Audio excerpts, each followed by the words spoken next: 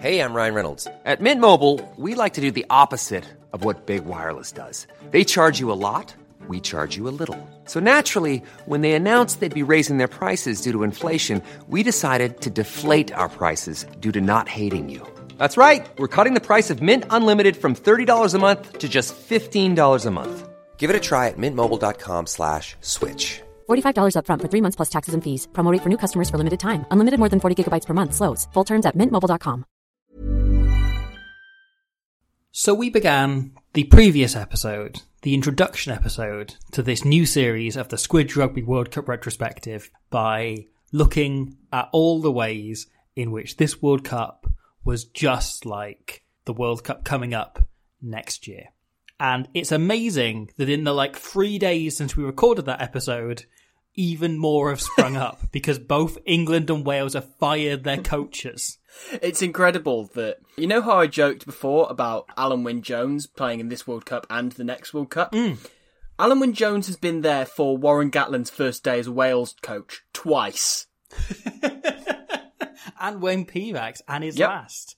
And you know what? There's a fair chance Alan Wynne-Jones is going to see Warren Gatland's last day as Wales coach about 8 times. Sure. We're going to be doing this for the rest of his life. Yeah. We're just going to be... I hope he's not. going I to hope leave. he never He's leaves. going to go off to retire. I hope he never leaves. He's going to retire. He's going to leave it in Bryn's hands. And then Bryn is going to ruin everything royally. And he'll be like, God, I thought I could trust my own son. And he'll have to fly back from New Zealand to sort it out. Nah, till death do us part. So, welcome to the Squidge Rugby World Cup retrospective, the rugby podcast that is looking at the 2007 Rugby World Cup and finally on to the opening game after all of the bullshit that preluded it in the previous episode. I am Robbie or Squidge or whatever you want to call me, and I am also joined by someone else, but before we get to that, I want to give you a speech about rugby values. Rugby values are the most wonderful thing ever, and the greatest force for good in the world ever is amateurism. I will now introduce the other team. The other team? You're a team now. I'm a team. I am a team. And what would my team name be? Maybe Will Owen? Like my really real good name? for a team. Really good name for a team. I think that's what I'm going to call my team. Cool. Good. Welcome to the Will Owen team. And that was a little inside joke for people who have watched this game back. We are here to talk about the opening game of the 2007 Rugby World Cup between France, the host nation, and, for the third time in a row, Argentina. Argentina had been the opponent for the home team in the opening game of the World Cup the previous 2 World Cups. Wow. In 2003, they played Australia. In 1999, they played Wales. They lost both games despite putting up a bit of a fight. I was going to say, they must be used to being the whipping boys in front of huge home crowds, mustn't they? Yeah. Also, right, you know how a minute ago you did an inside joke for people who watch this game back? I watched this game back and didn't get the joke. Oh, well, we'll get onto it. Okay, cool. Carry on. So Argentina coming into this with their proud history of being the Rugby World Cup's kind of almost boys, you know? Yeah. Of being the best team who don't win things. Yeah. In the way that, Fiji are always entertaining, or Samoa will give you a good physical game, unless you're called Wales, in which case they'll beat you, whether or not there's all of them involved or not. Argentina were always the team that came so close to causing upsets over and over again, as we saw in 87, you know? We saw them on the brink of winning basically every game they played, and yet going out the pool stages there, when we covered that World Cup. As we saw in 2011, when they could have beaten England, they gave the All Blacks a pretty good fight, and that Scotland game was so nip and tuck and just like an absolute classic, leading the Amorosino try. Yeah, you do feel for them though, because in the previous 2 World Cups we've covered, Argentina's opening games have seen them face the 2 greatest kickers in Rugby World Cup history, being Johnny Wilkinson and Superboot. Yes. And what can you do against that force? No. What can you do other than pray that you face David Skrella instead? And they're both in your draft team and not mine. You have both of the best kickers. Look, all I'm saying, I don't want to do any spoilers of whether or not, come the second draft, I will pick David Skrella, but he certainly didn't strengthen his case in this game. I would love it if you did, from a purely competitive point of view. Yeah. So it's a really interesting moment leading into this for Argentine rugby. Mm-hmm. We're getting straight into this. We're going straight in.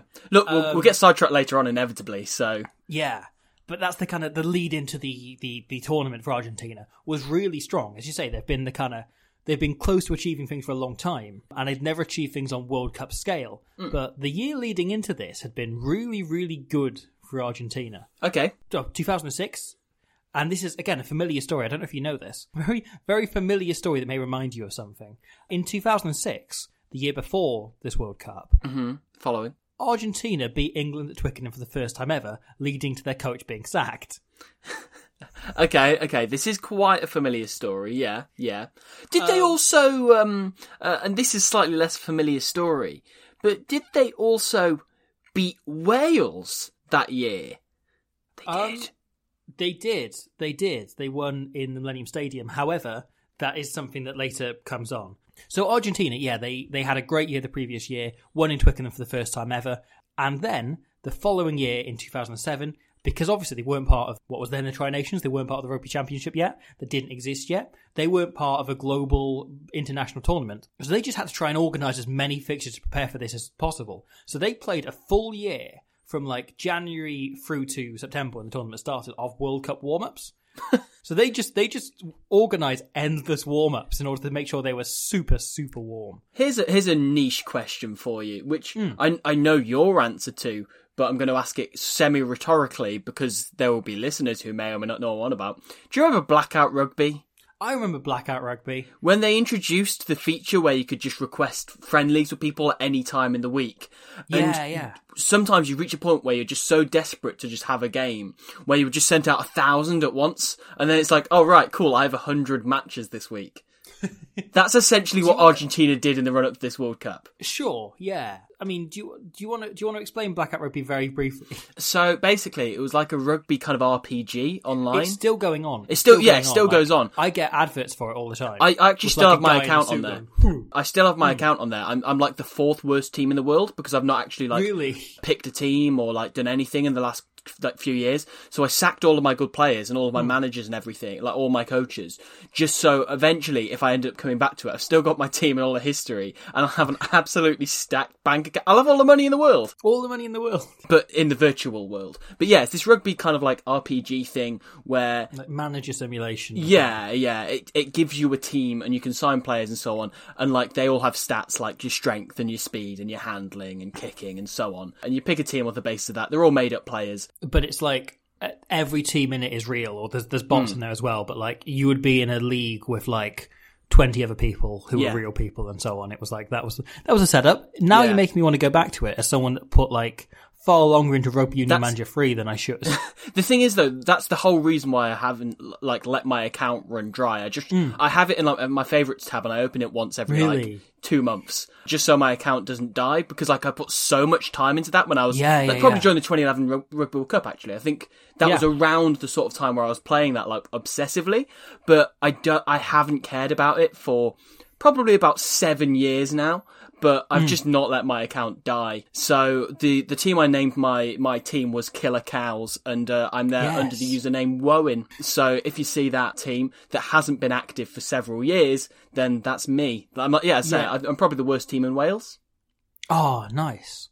Yeah, I remember being quite competitive with it up until the point where I realised I was never going to be any good at it. Like the point at which you realise like I am insane stuck in amounts of time with it. There was a point where I was quite good at it, and I realised it was actually quite a big commitment on my time, because I developed like 2 Welsh internationals, and I was like, oh, this is amazing. Yeah, and then I was like, but this is too much. Like I can't be arsed with this, so I just gave up.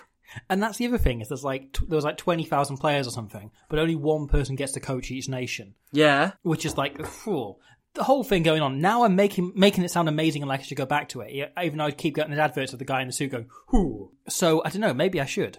Or maybe I should just try and get my Munster team in Rugby Union Manager 3, who won the Heineken Cup and then bombed out of the league. See if you can get them to transfer what universe they're in. That's great. That's a great idea. It's a great idea. Yeah, I'm full of them. My Munster team has a 39-year-old Lacani Am who can barely walk. He's the slowest player in my team now. He's slower than like John Ryan. Still a boy. Or whoever else. But he's still going. I'm still churning him out. He's still pretty solid. Like he's fallen behind Sammy Arnold in the pecking order, but... I mean, look, it's worked for Ireland with Johnny Sexton, so... Exactly. I can do it with Lacani Am. So yeah, Argentina and their endless warm-up games. They played a bunch of games against like local teams, like uncapped matches and so on. They played 5 actually capped internationals amongst them. 2 against Ireland, both of which they won. 1 with a last-minute Felipe Contepomi drop goal, which the sheer fiddom of that must have driven everyone in the stadium crazy. Especially Felipe Contepomi. Absolutely, especially Felipe Contepomi. Was it definitely the winning drop goal or the one that put them within 1 point? He has past form. Yeah, he accidentally looked at the clock and thought they were winning 80-0 when he saw 80-0 as the scoreboard. It was a new era for Felipe Contepomi. So they beat Ireland there, and then they beat them pretty comprehensively the following week. So it was a good Argentina team. They're building some pedigree. Ireland's done well in that year Six Nations as well, beforehand. They then went on to beat Italy. They had a 70-point win over Chile, who obviously would never suffer that kind of humiliation nowadays. But this was pre-Rodrigo Fernandez et al. Yeah. He would have been, 7 years old or something? Yeah. But then, just as it was all starting to look great, they lost out of nowhere to Wales.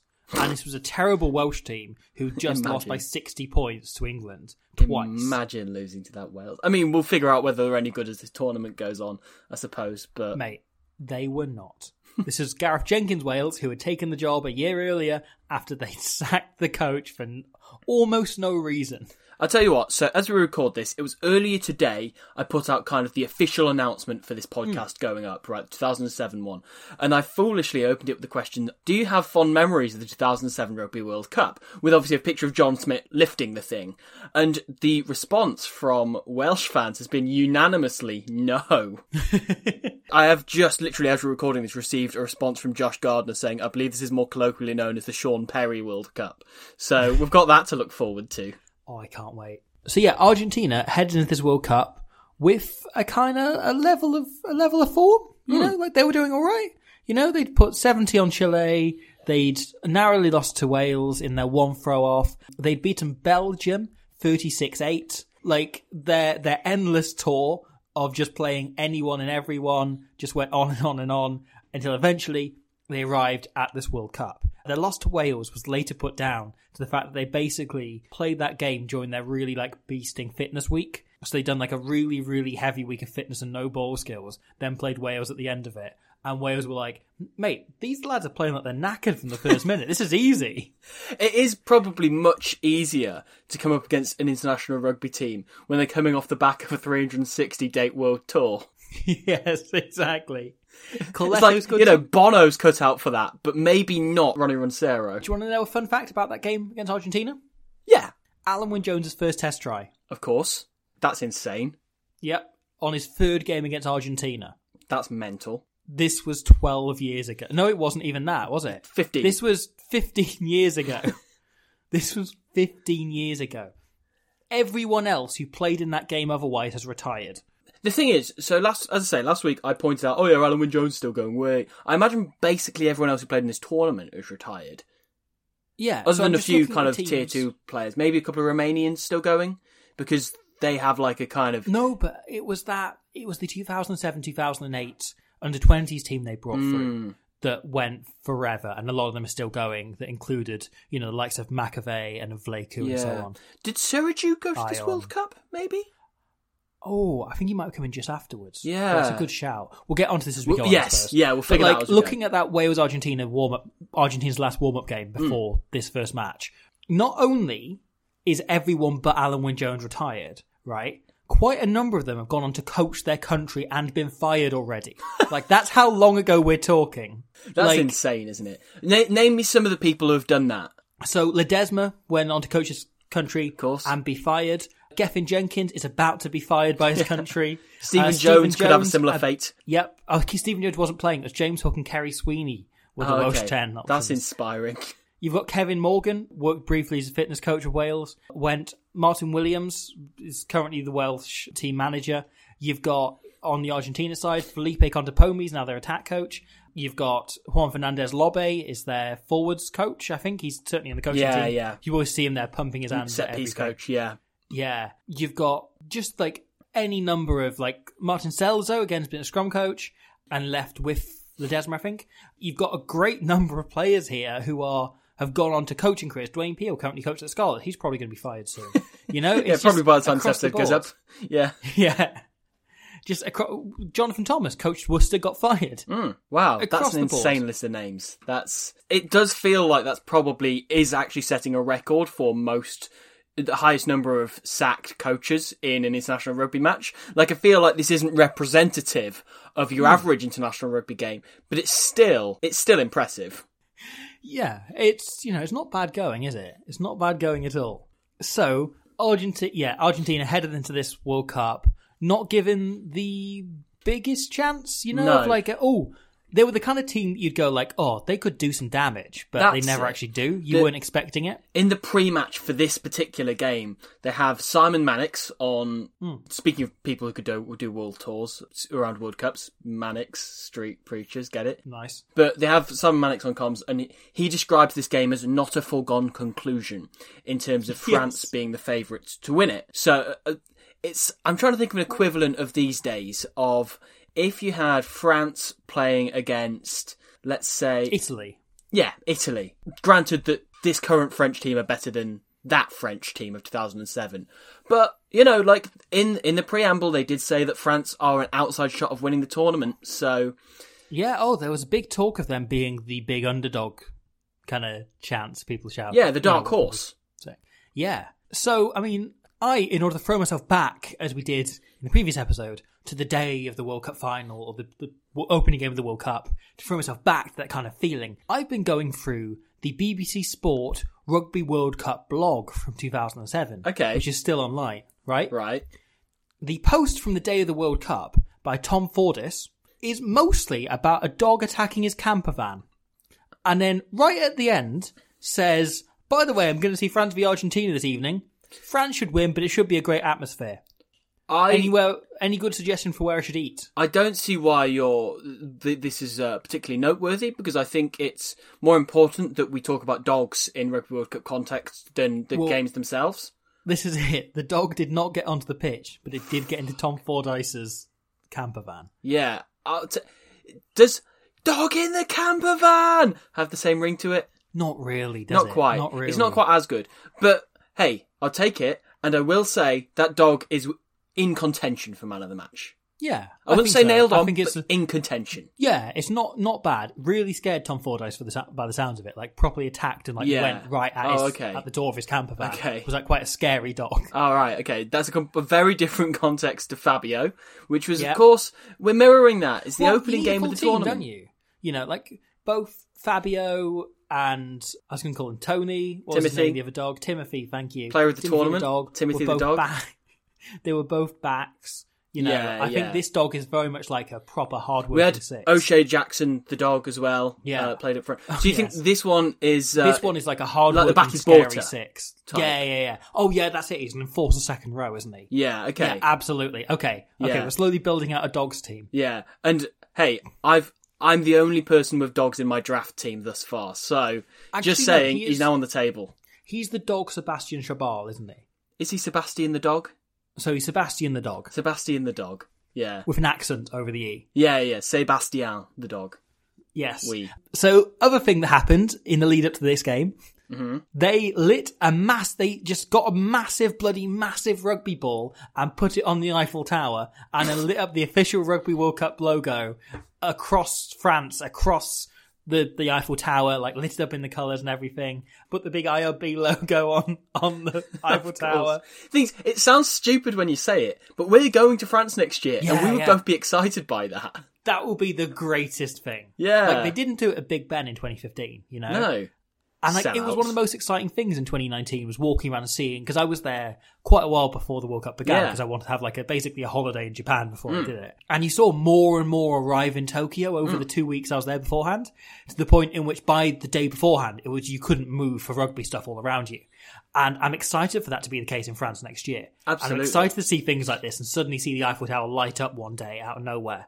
Yeah, I absolutely love that. As I say, when you put that in words, it's just oh, right, why are they doing that? That sounds stupid. But in fact, that kind of thing is what makes the World Cup so special and stand out from any other tournament in any sport, really. Yeah. Well, so the other interesting thing about that happening was that there were massive worries this was going to cause so much electricity it was going to cause blackouts in Paris. Oh, wow. So there were then calls to boycott other World Cup events on the back of potentially they're going to cause blackouts in Paris by using up all of our electricity to do a giant glowing rugby ball in the sky.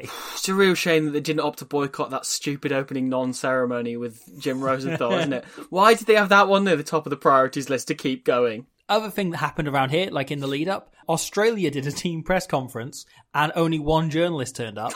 Which, when I interviewed Tuomo Gaminara, he said their first press conference in Japan, only one journalist turned up. And then he was the only guy they talked to after they beat Fiji, when everyone wanted to talk to him. Good man.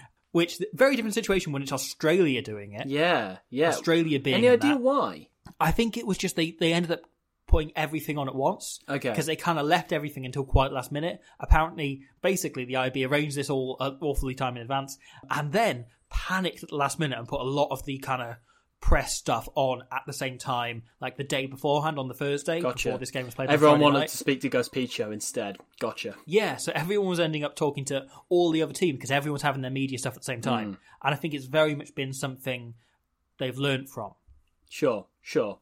It makes sense, I suppose, that Australia were kind of middling and that they weren't necessarily down as potential winners, but it's not like they were whipping boys either. No. They also had a whole thing where this started, and this is something that's been very relevant for the channel, a real fight for copyright infringement on all of this. So they started limiting the number of photographers they got in. They basically limited it to about 5 agencies worldwide that are allowed to get in.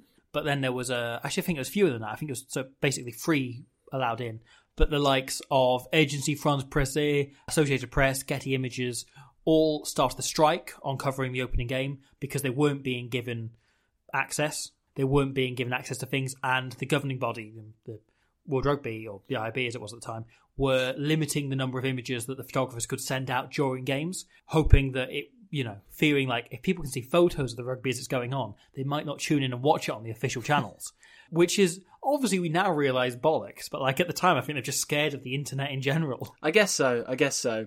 Somebody had to have that hunch that the internet would eventually take over the world, right? Great quote from the IOB is that they feared that too many photos going out from photographers during games could constitute video streaming and threaten the TV coverage. Because that's how people consume stuff, right? The thing is, I get it as a concern. Yeah. I do get it. Because that is how it all starts, isn't it? That people get greedy as soon as they have one piece of media. They suddenly want everything, like for free or whatever. So I do get it. Yeah, but also they got really pernickety about allowing photographs and stuff to be published of essentially non-pitch based action. Yeah, so like England went to visit holding a ball. Well, yeah, no, posing. like England went to visit a World War One set of World War One graves in northern France. Okay, of a bunch of like fallen British soldiers before they played their opening game against the USA, and the only place that was allowed to publish pictures of those were the RFU. Wow. Everyone else was told not to take photos, even though British newspapers did, because they were like, well, no, we want to focus all of this on the rugby. We don't want to talk about the rest of it, which, again, like, really doesn't understand what a World Cup is, because it's a celebration of everything in rugby and all of that coming together in one place, and then celebrating the host nation as well. And that is it. Their culture and their team. I find every time a World Cup goes on, I just want to consume as much content about it as I possibly can. I've just had it with the World Cup that's just happened in 2021 or 2022, whatever. I remember having it in 2019 where I would watch all of the Rugby World Cup daily stuff, even if it was rubbish. I would still watch it. Which I thought that show was good. It was good, yeah. But there's I a lot say that because I was involved in some of it. Yeah. But there is a lot of stuff like that isn't as good. And still you just want to consume it just because World Cup fever is just such a thing. Yeah. Especially in a sport like rugby where this is the only time where you get to see it as a big global event ever in the 4-year calendar. You never get that otherwise. You always want to try and convince yourself that a Lions tour or Six Nations is that. It just isn't. But in the World Cup, people who aren't into rugby know it's happening. Yeah. And you really want to make the most of that and really consume every last drop of content that you can, which, hopefully we can be a part of next year. Absolutely. No, I'm really excited to just get back to that and do it in France, as we're seeing here. Yep. So all of that kind of sat on the World Cup a bit and was a bit weird in the lead-in. And we've talked a bit about Argentina. We should probably talk about France, the host nation. Yes. Who, as we mentioned on the previous episode, were seen as kind of dark horses for the tournament. They were seen as a team who could cause an upset, potentially, maybe sort of, who knows, might be that they go somewhere, might be they do well in, I don't know, like a quarter-final or something. Yeah, maybe, but doubt it still. Playing at home in a packed Stade de France is always going to make a bit of difference. The atmosphere, by the way, at Stade de France is bloody amazing and got me so excited to go there next year. Neither of us have been to Stade de France before, have we? So, have you been to France before? No, I haven't. No, me neither. So, no, I've almost gone a few times, but I thought, no, I know the World Cup's in 2023, so I want to wait and go for the first time. Yeah. But that had me so excited because we're both going to the opening ceremony next year. So that is something that got me really excited, was just seeing the atmosphere just before the teams came out and so on. And we'll obviously come on to this as it gets into the game, but I think that the French team were actually slightly overwhelmed by the atmosphere, whereas Argentina had just clearly no pressure on them at all. They were just there to enjoy the occasion. Very strange scenario, but brilliant to watch. So, and like France, looking at this, named one of the most interesting World Cup squads. Okay. Because they opted to basically cast aside a lot of the old heads in the squad without calling in the youngsters. So there were 4 very notable players excluded from that squad they named. One was Olivier Magnet. Yeah, okay. I was wondering where he was, because I was wondering if he'd just retired before this. No, but I'd assumed this was his era. But because when I saw names like Fabien Pelous and Rafael Ibanez, I thought, right, Olivier Magnet is kind of like the third in that trilogy of legendary French forwards. So I expected to see his name, and nope. No, which was kind of a surprise. So he was left out. The next player left out, Thomas Castagnier. Wow, okay. Well, they had him on the punditry, didn't it? This is while he was at Saracens, I presume? Yeah. Okay. So apparently that was a big factor in it, was the fact that he wasn't playing in France. Sebastian Chabal was? That's it. So, Sebastian Chabal was basically brought in because he was versatile, and France wanted to limit the number of second rows they were picking, supposedly. Okay. I couldn't tell you why, but it meant that Pascal Pape, who had been their captain in the summer, was dropped from the squad. What? I don't know what's more surprising, that a young Pascal Pape was made France captain, or the fact that they just went on and dropped him. Those are both equally surprising. Yeah. I mean, it's just incredibly France, isn't it? Yeah. It's incredibly France. Pascal Pape? Like the same Pascal Pape? So the previous year, they toured New Zealand, and Pascal Pape was squad captain. Okay. That in itself is bonkers to me, because I've seen him play, and he was a great player, right? But he was also nuts as a second row, and gave away about 90 penalties per game. He was kind of like the Luca Bigi of his day, in that he lived on the offside line, and he would sleep there. Yeah. It was just what he wanted to be, He loved slapping the ball out of scrum half's hand. He did. That's what he lived for. God forbid they will ever outlaw pushing somebody in the air in a line out. God forbid. So there's 2 more kind of youngsters that were left out the squad. Okay. Right? One, Dimitri Yashvili, who had played well in the Six Nations that year, but was dropped in favour of Jean-Baptiste Elissard and Pierre Megoni, who we will get onto. Mm-hmm. And the other one, right? So Remy Martin and Yannick Nyanga had not played in the Six Nations that year. They'd not been selected. They were put into the squad ahead of a youngster called Thierry Dusautoir, who was seen as very, very promising. Yes, he certainly is promising. Slight spoilers for the game we're about to talk about. What did you think of Remy Martin? Well, no, we'll get onto him as we get into the game. Okay, fair enough. Because, I mean, he's not Dusautoir, is he? I was about to say my entire assessment of him is that he is not as good a rugby player as Thierry Dusautoir. That is what I will say on Remy Martin. We'll get onto him as we get into the game. As you say, Dimitri Yashvili is one that surprises me that he was just left out the squad altogether, actually. Because I did know that he went back to this date and even further back than that. Didn't he go 2003? Yashvili? Or he was in and around, I think, maybe French squads around that time. And look, anyone who has listened to the 2011 pod will know my extreme feelings for Dimitri Yashvili as a scrum half. So that very much surprises me as well. Yeah. So ahead of Dusautoir, France had selected a flanker number 8 called Elvis Vermeulen, who you may remember from playing for Clermont, and then Brive afterwards, who was quite a regular in the squad at that point, had been in and out of the squad for sort of 5 or 6 years at this point, had earlier that year scored the winning try in the Six Nations. scored the try against Scotland that meant France won it on points difference ahead of Ireland. Okay. Again, France and Ireland competing for Six Nations. Does that sound memorable anywhere? Ireland then does. going out in the pool stage. Interesting. So Elvis Vermeulen then picks up an injury in the warm-up game against England, and he is replaced right before the tournament begins with Thierry Dusautoir, a youngster with just 5 caps. Got a bright future, that lad. That's all I'll say. Yeah. Well, I mean, I say youngster. He's been around for quite a while at this point. Like, Okay. by this point, he's already played quite a lot for Biarritz. He's played 50-odd games in the top 14. Comparatively inexperienced. But, like, 50-odd games in the top 14 is half a season. Yeah. So there was a real kind of interesting squad. There was an awful lot being talked about. Rafael Ibanez given the captaincy alongside Fabien Pelous. They were told to share it, but Ibanez was soon like, no, I'm captain. So he just took it. It makes sense. Those two are probably the standout names as you look at this French team, actually. Should we look at their 15 for this game, or do you want to talk about them more first? So should we talk about the teams? Yeah, because I think that when you look at that, it's a really good French pack, actually, like on paper. You look at it like Rafael Ibanez is... You look at that and you go like, oh, he's like the world-class player in that team, in that pack, along with Pelous. Like, these are both players, again, that have that reputation. I've not really seen them play before, but I know what kind of players they are. I know that they're both absolute nails, and I'm so excited to see more of them. Yeah. As well as, of course, Serge Betsen, who I saw the latter end of his career, and I rated him just supremely high.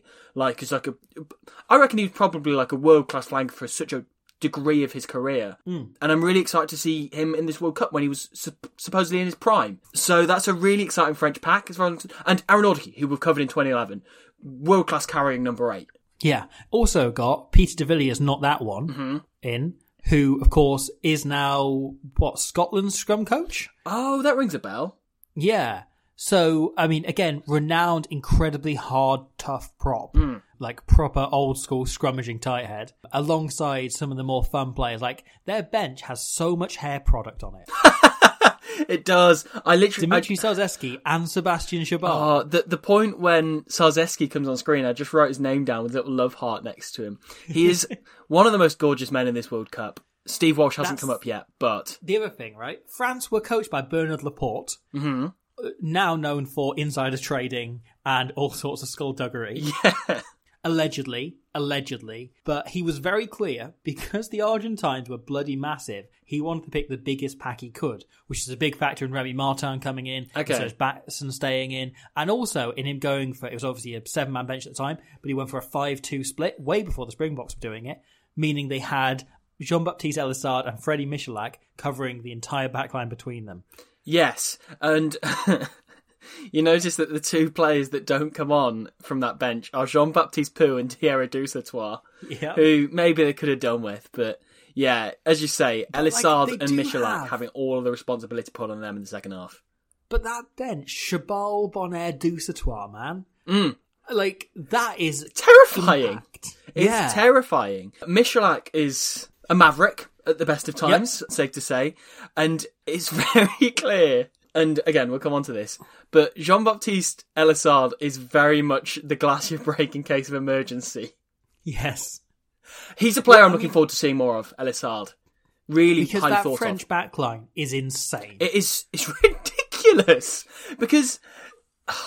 Right, okay, so let's start with... Every single player in that backline is incredibly, impossibly talented. Yeah. Every single player in that backline is someone I would not trust in any situation. No, and especially, you wouldn't put any of these two players together. No. Like, you've got, for starters, right, Pierre Mignoni and David Schrella as halfbacks. The fact that, like...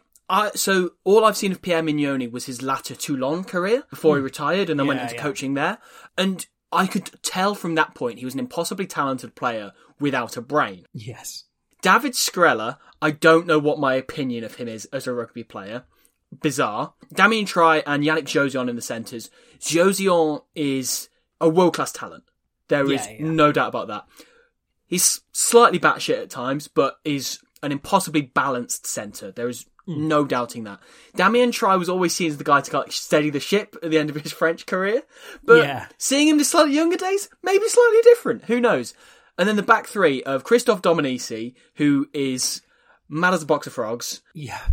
Aurélien Rougerie, who, again, anybody who's listened to me talk about France before from this kind of era knows I love him. He's like a personal favourite of mine.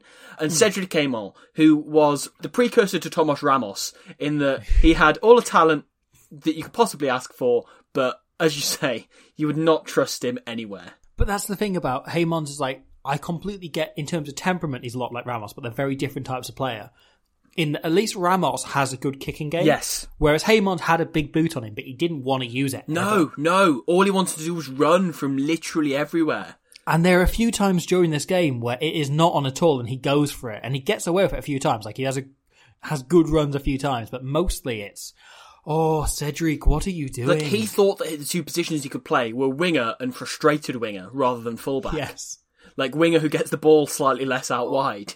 And like Rougerie, God bless him, wonderful player, brilliant servant to both France and especially Clermont. Love him, fantastic player, never the quickest winger in the world. No, right? No.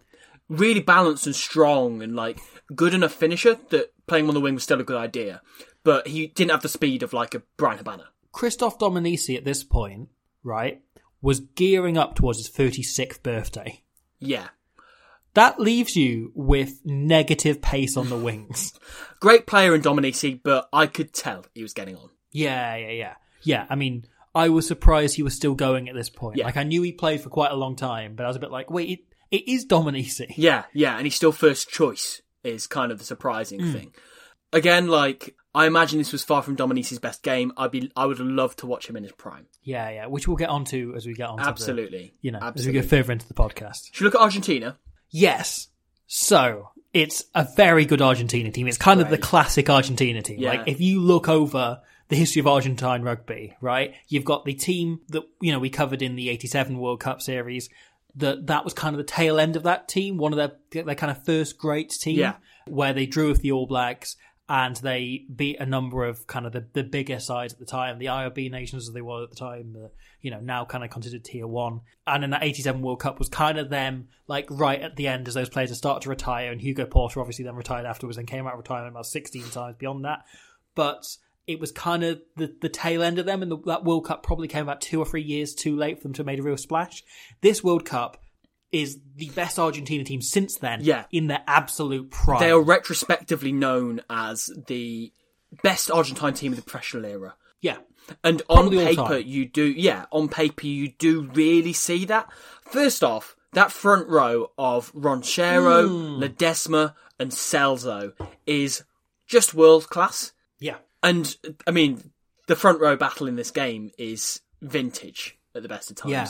That was the big talking point before the game that everyone kept bringing up is, can France live with Argentina's scrum? That was the thing they brought up time and time again. In the way people do when you see Georgia playing now. They're kind of reduced to being front row when actually there's so much more. Yeah. But, man, what a front row. And, like, ironically, in this game, the front row were nowhere near, like, the biggest part of Argentina's game. No. Which is the fascinating thing about this team, and speaks volumes about what a great team they were. Patricio Albacete, we've covered in 2011, was a fantastic player.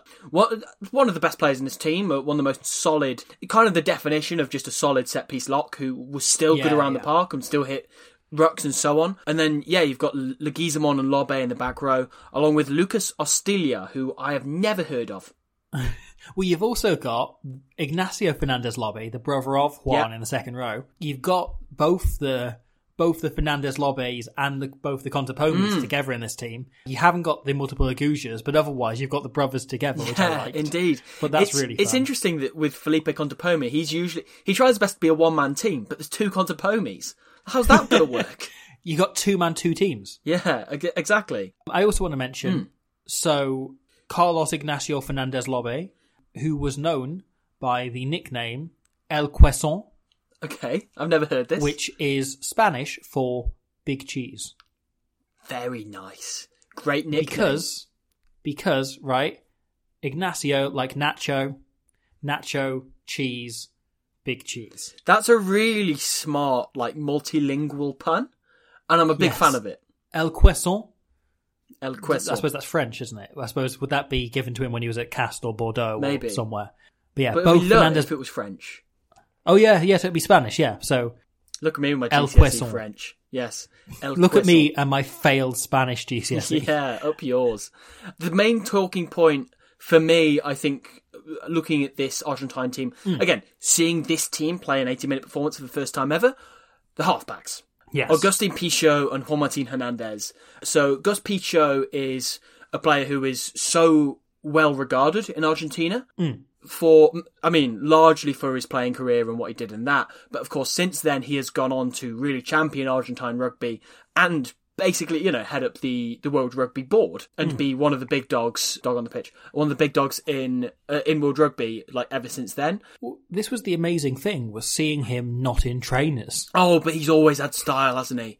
Watching him do the toss with Rafael Ibanez was such a contrast, because you're just thinking, like, if this was the World Cup of handsome captains, Argentina are 1-0 up. Of course they are. Of course they are. And this was Pichot at the tail end of his career as well. Like, he was, he won his first cap for Argentina in 1995. Blimey. Like, yeah. He'd been going for a long time. He's vintage Pichot. I loved watching him here. His body language never changes. That's the thing I love about him. Like, you can tell, like, yeah, the administrator Pichot is very much, has the same energy as the scrum half Pichot. Yes. And that, I really like that. Also, him lingering around, like, pre-match in his, like, long football shorts was great. And it's just, they're like, he always has to be different. Do you want to know a great fact about Agustin Pichot that I didn't know until today? Did he warm up in a suit? No, he didn't, right? But Gus Pichot in Argentina, after his rugby career, and actually towards the tail end of his rugby career, became quite well known for doing voiceover narrations on documentaries. Really? In the way of, like, so he did in 2007, like, so the documentary was released in English in 2007, and for the Argentine version, which was released in 2008, of an Earth documentary, which was repackaged up. It was like a David Attenborough thing for BBC, okay. And then they repackaged it as a movie, as they sometimes do. Like, I remember the Planet Earth one was like repackaged with Robert Redford doing the narration, and for the Argentine version, he was replaced with Gus Pichot, who had a brief career of about 3 years where he was a voiceover guy. And he did that towards the end of his rugby career before getting onto the Argentine Rugby Union, the UAR's board in 2009. That was what he did for a few years after retiring at the end of his career. You look at his 3 jobs, right? Scrum half, voiceover narrator, administrator on the board. All of those things have one thing in common. He cannot shut up. That is what we've learned about Agustin Pichot. He cannot stop talking. Like, he went down to the job centre when he was hanging up his boots, and then they got an earful of him, and they were just like, right, okay, yeah, here's a load of jobs that require you to just natter someone's ear off. Just piss off and do it. And he's like, right, sound. Do you want another great fact about Agustin Pichot? Go on then, give me another one. He is the shortest time between a player retiring from playing for their country and being inducted into the IB Hall of Fame. Wow. What year was he inducted? 2011. That's a World Cup cycle. He played his last game for Argentina in 2008. That's insane. That's great for him. Did he induct himself? 3 years. This is the thing, right? He, by that point, was at least on the UAR's board, so he could have put himself forward. And much as I love Gus, he probably did. God bless him. The other key thing about the halfbacks that you mentioned is that they were playing together at the time at Stade Francais. Of course. Right? Of course. And so they had built a partnership there at Stade really well, really developed. Hernandez had been player of the match in the final of the top 14 that year when Stade had won it, which also made Pichot, who was Stade's captain at the time, the first ever non-French captain to win the top 14, to lift the trophy. Interesting. That bodes very well for a World Cup, doesn't it? Having those two halfbacks with Pichot as captain. Having done it in the Stade de France earlier that year. Yeah. And Hernandez is known throughout his career to play 3 positions. You know, he played centre and fullback as well. Might play a little bit on the wing as well. But at this period, he was seen as one of the best 10s in the world. And he had really built that form where he was just unbreakable. Well, he kind of converted from playing fullback the previous year, and he played a lot for Stade that kind of year. And it was in this year he kind of transitioned into the 10 shirt slowly until this World Cup where it all kind of like really exploded and kicked off for him. Yeah, hell of a player, like proper like baller at his peak. The last thing I've written down about this Argentina team is I looked at it and saw a name in there, and I just wrote down Todeschini, because I look at Federico Todeschini, right, and I've never seen him play a full game, but I have never gathered that a player is so boring just by watching highlights of them before as him. Like, I am absolutely certain that he was playing and he was Benjamin Urda-Pajetta's idol growing up. I've never been so sure of something. Absolutely. Oh, there is a direct line between those two players. They are the same guy. Yeah. You are spot on. I'm there. gutted that Todeschini didn't get on. I really want to see him play. Yeah, the other thing in this Argentine backline, like the one really big call in this team, is them putting young winger Horacio Aguja in. You know, obviously on his first handful of caps, I think he had like 4 or 5 coming into this game. Winning his 6th cap in for ahead of Arambaru and ahead of Soniosa, who comes off the bench. But that was kind of the big call, was young Horacio Aguja, one of the 2 players based in Argentina at the time in that squad. He then goes on to, win a contract in France immediately afterwards. Later goes on to play for Leicester, plays very well, kind of becomes a bit of a hero everywhere he goes. Massive kind of club favourite everywhere. Yeah. Fantastic player, Aguja. We've obviously talked about him in 2011 before, but becomes a big theme throughout this team, right? If you look at this Argentine team, it was something that came up in commentary again and again if you watch this game back. 9 of the 15 players in that team play in the top 14, plus you've got 3 in the Premiership, and then just 2 in Argentina, and 17 of their 30 players in their squad were based in France. Like, there's an awful lot of familiarity with this country, the host nation, with the team they're playing against, with the stadium they're playing in even. Like, everything is very familiar for Argentina. They speak French, they're very comfortable there, by and large. It was really, really easy. It was only, as I said, 5 players based in England, 7 based in Argentina, 1 based in Ireland, which is Felipe Contepomi at Leinster. Otherwise, all based in France. Like, majority of their squad based in the top 14. All in high-performance environments. Yeah. Which absolutely made a difference at this point when, relatively speaking, we're the professional era is still quite young. I know we're 10 years in, but there's a lot still to be found out, speaking about this in 2022. Yeah, that's a really important point, I think. A lot of these players playing together, as you say, in France as well, makes a difference. Well, and Albacete playing at Toulouse, isn't he? Playing with a lot of the French players who are starting in this game, even. Yeah. And even you look at the players based in England in that starting team, right? 2 of them are the Fernandez Lobes, who are both at Sale with Sebastian Chabal. Right, yeah. A lot of crossover here. The last thing I have written down before we get to the actual kind of pre-match stuff. This era of rugby, there is nobody more fitting that can kick off the first game of the tournament than the one and only Tony Spreadbury. Oh, I know. Referee. I know. I was delighted to see him crop up as the referee before the game. And I was like, we get to see Spreaders again. We get to see Spreaders just strutting his stuff, doing his thing. Because he'd retired before 2011. And to me, he is just the definition of referees in this era of rugby. Yeah, he was absolutely. He was the Dave Pearson of his day. He's got absolutely massive teacher who is not supposed to be taking this class, but will take it seriously and not learn any of the kids' names. Yeah, he does. But they all love him anyway. They don't care. Yeah. They don't care that he doesn't care about them. It's just like, oh yeah, but he's enough of a sound lad that he can get away with it. I love Tony Spreadbury. I think he's absolutely vintage. I think he never crosses the line of trying too hard to come up with one-liners and stuff.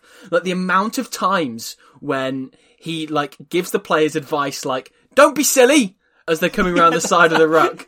There was one point where Ignacio Fernandez Lobe pushes somebody in a line out and he penalises him, points him out and just says, silly! That's one of my favourite parts in the game. I love that. He also really hates advantage. He does! Tony Spreadbury hates advantage with a passion. I think it's because he has to run further. Advantage, he will instantly call it over. There is basically, at one point, and again, we'll get on to this, it's a really big moment in the game, but, France have a penalty, 5 metres out from the line. They do about 4 or 5 pick and goes, and he calls that advantage over. Really weird moment, and quite a kind of big moment in the game as well. There's a great bit as well where someone knocks it on and someone hoofs it, and he calls advantage over, in the same breath. I got that as well, yeah. Advantage is over now. Yeah, love Spreaders. Delighted to see his face cropping up, and more of him in this World Cup, please. Yep. of course, so we reach a point, the teams are running out, right? We've seen the toss with spreaders and so on, and the teams run out. And for some godforsaken reason, they wait until the teams are already on the field before somebody starts doing a speech about wanking over pigeons. That's exactly the joke I was making at the start. I had to stop introducing the teams and stop you doing the anthem in order to have... We have two different speeches about rugby values. During the second one, Picho leaves the line up with them all with their arms around each other to start warming up again, stretching. To just start doing stretches. It was brilliant. By the way, the first of those two speeches was in French, so I don't know what it was actually about, but my GCSE French isn't that amazing, but I assume it was just about wanking over pigeons. Yeah, so I wrote down as the 1987 one was. Which is not, by the way, for anyone who hasn't heard the opening ceremony of our 1987 episode, genuinely their opening ceremony speech was about wanking over pigeons. Sorry, carry on. It was a decision that they made in 1987. There was not much to do in New Zealand at that time. So he begins by saying that, yes, I'm here to welcome us all to the rugby, I'm paraphrasing, to the Rugby World Cup. It's a wonderful to be here to see all of you, France and Argentina. We are here for the next 6 weeks to celebrate the values of rugby. Okay. He then lists the values of rugby. Oh, yes. Can you take a guess at what they are? Okay. Sportsmanship. One of them you will not get. Okay. No. Respect. No, but okay. So respect is on there. Sportsmanship, you're not far off. He's chosen a different word. Okay. Go on. Solidarity. Yeah, okay. Same thing. Like, same sort of idea, right? The other one, dogs. Not dogs. Oh. You are closer than you would think. Cats? The musical? You are... Oh, I can't believe you just got it. Songs, music, bangers. Theatre. Theatre? No, so I got it. He said theatre is one of the great values of rugby. I didn't think I'd go 3 for 3 on a quiz about rugby values in French, but theatre. Theatre. So I presume, the drama and the spectacle of it all and all of that. But I like to think it is about the French team forgetting their lines here. That's very presumptuous that they had any in the first place. Yes. Well, I mean, there's a few players who look like they had done some, but that's a different story. Yeah. So they do that. They move on to the second speech, at which point someone else comes out and talks about rugby values. They cut up to Bill Beaumont in the stands, who has stood up for the speech like it's an anthem, with his arms down his side like a pencil, looking like a prawn in line to vote. Bill Beaumont, little knowing that Scrum Half on the pitch would one day almost beat him in an election by just talking about video games and how radical it is when you get high score on Space Invaders. All while wearing trainers. And then we get, finally, unless you've got anything to add on the pre-match festivities. No. I mean, during the second speech on rugby values, the crowd does start booing. I assume that's something to do with the fact that second one was in English. Yeah, I mean, it could just be that they hate rugby values. Yeah. Because booing is against the greatest force for good in the world, amateurism. It certainly is. Yeah, so we get to the anthems, and tell you what, you know who's going to win from those anthems straight away. Argentina with an absolute worldie. I went through this a few times. I'm pretty sure all 22 Argentina players are crying. Yeah, I thought this as well. I feel like the thing is, right, so we see the camera does that thing where it pans across the entire Argentine team. What they don't show you is that just behind the camera, they're screening the premiere of Paddington 2. Because that is the only explanation for why they're all in floods of tears.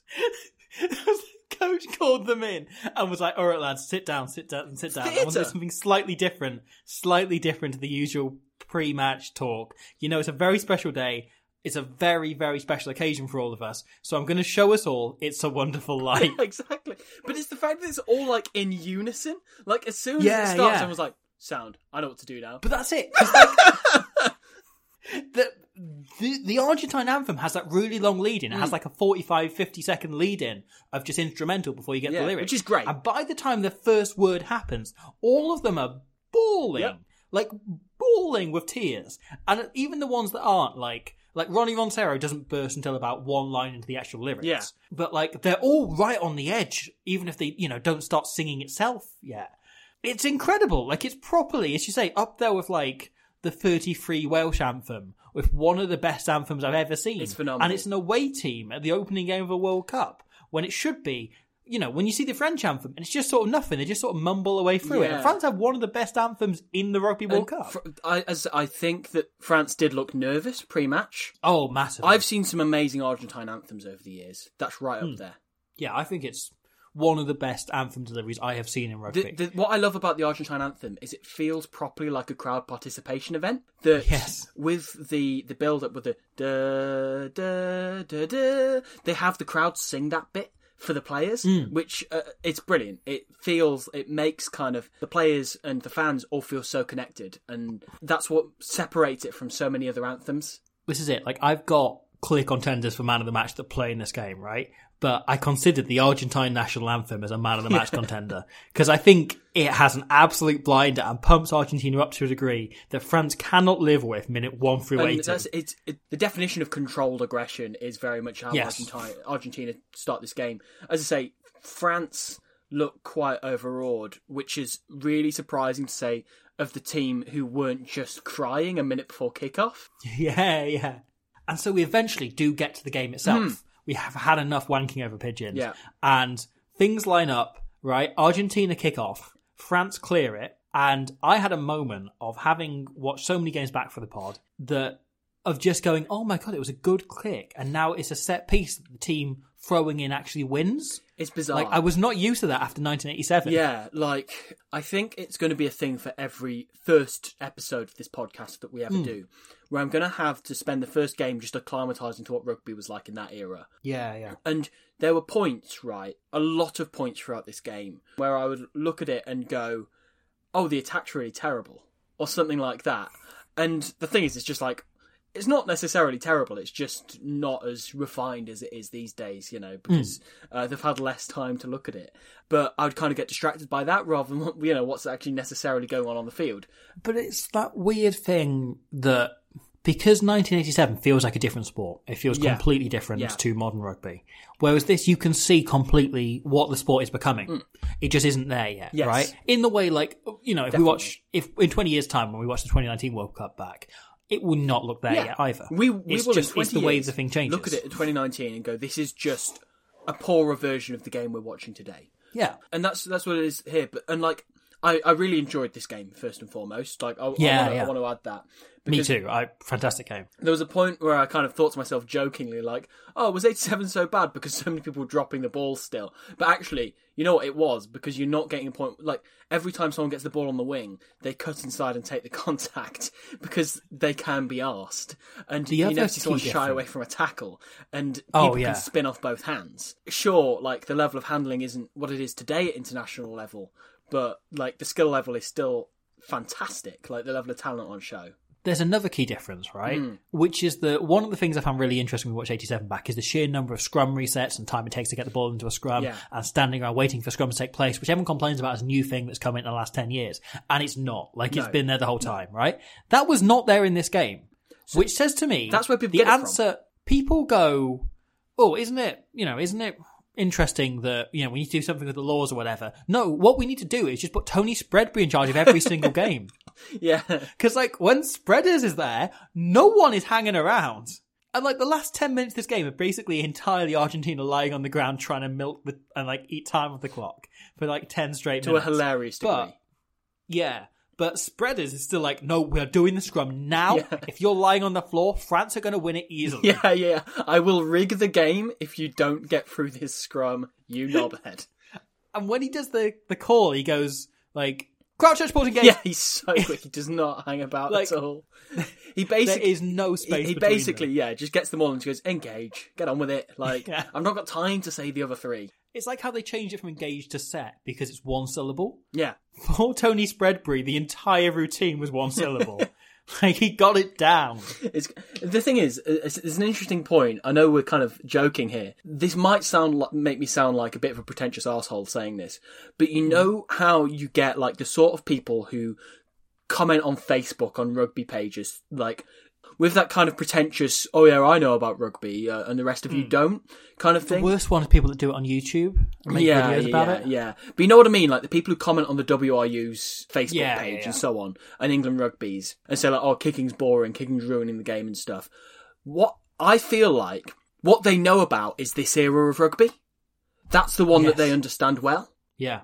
Again, that makes me sound like an arsehole. I'm like, oh yeah, I know more about this than you. I don't know more about this than anybody else, but it's just like knowing how to differentiate those two things is quite important. But like, there's a lot of stuff that goes on in this game where you think like, oh, you know what? I could have as good a conversation about this game as anybody who watches rugby as I could with you, you know?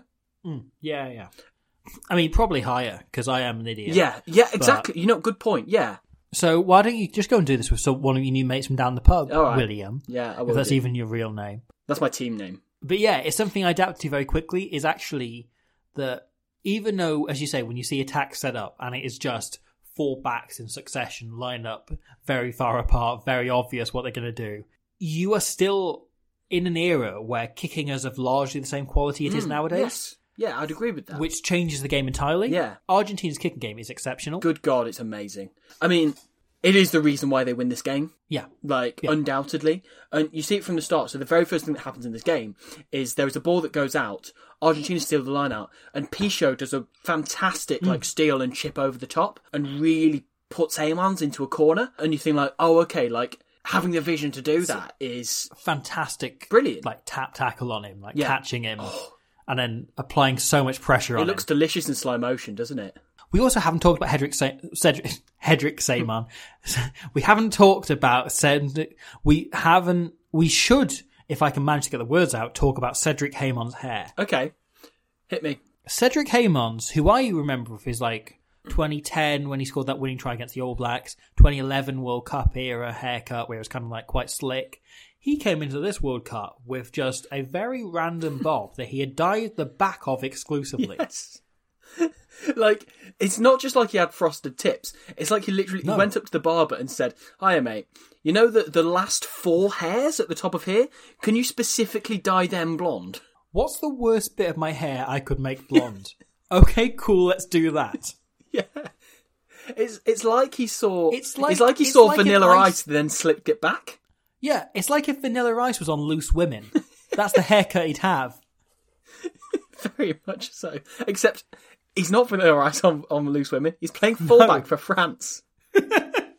Which actually, now put them side by side, aren't two entirely different things. Yeah. Like if you go from the spectrum of Vanilla Ice to Loose Women, the exact midpoint is French fullback. Yeah, exactly. Like, you pretty much land slap bang in the middle of Melvin Jaminet. Yeah. Almost exactly. So, bizarre thing, right, after this, so they clear it back to Argentina, France do, and then Juan Martin Hernandez, 1 minute into the game, goes, you know, I'll be banter. I might just try a left foot drop goal from 40 metres. And he goes, fine. It's not, near the post. It's a good strike, but it's not. But to say it's off his wrong foot and he's not really prepared for it. I didn't realise it's off his wrong foot. Yeah, he hasn't... He conceptualised this idea about 3 seconds before kicking it, you know? With all of that considered, it's not the worst attempt in the world. And Cedric Haymon's caused the mark from a drop kick. Now, can you do that? No, not anymore. Because I'm pretty sure you can't. Or at least not without spreaders.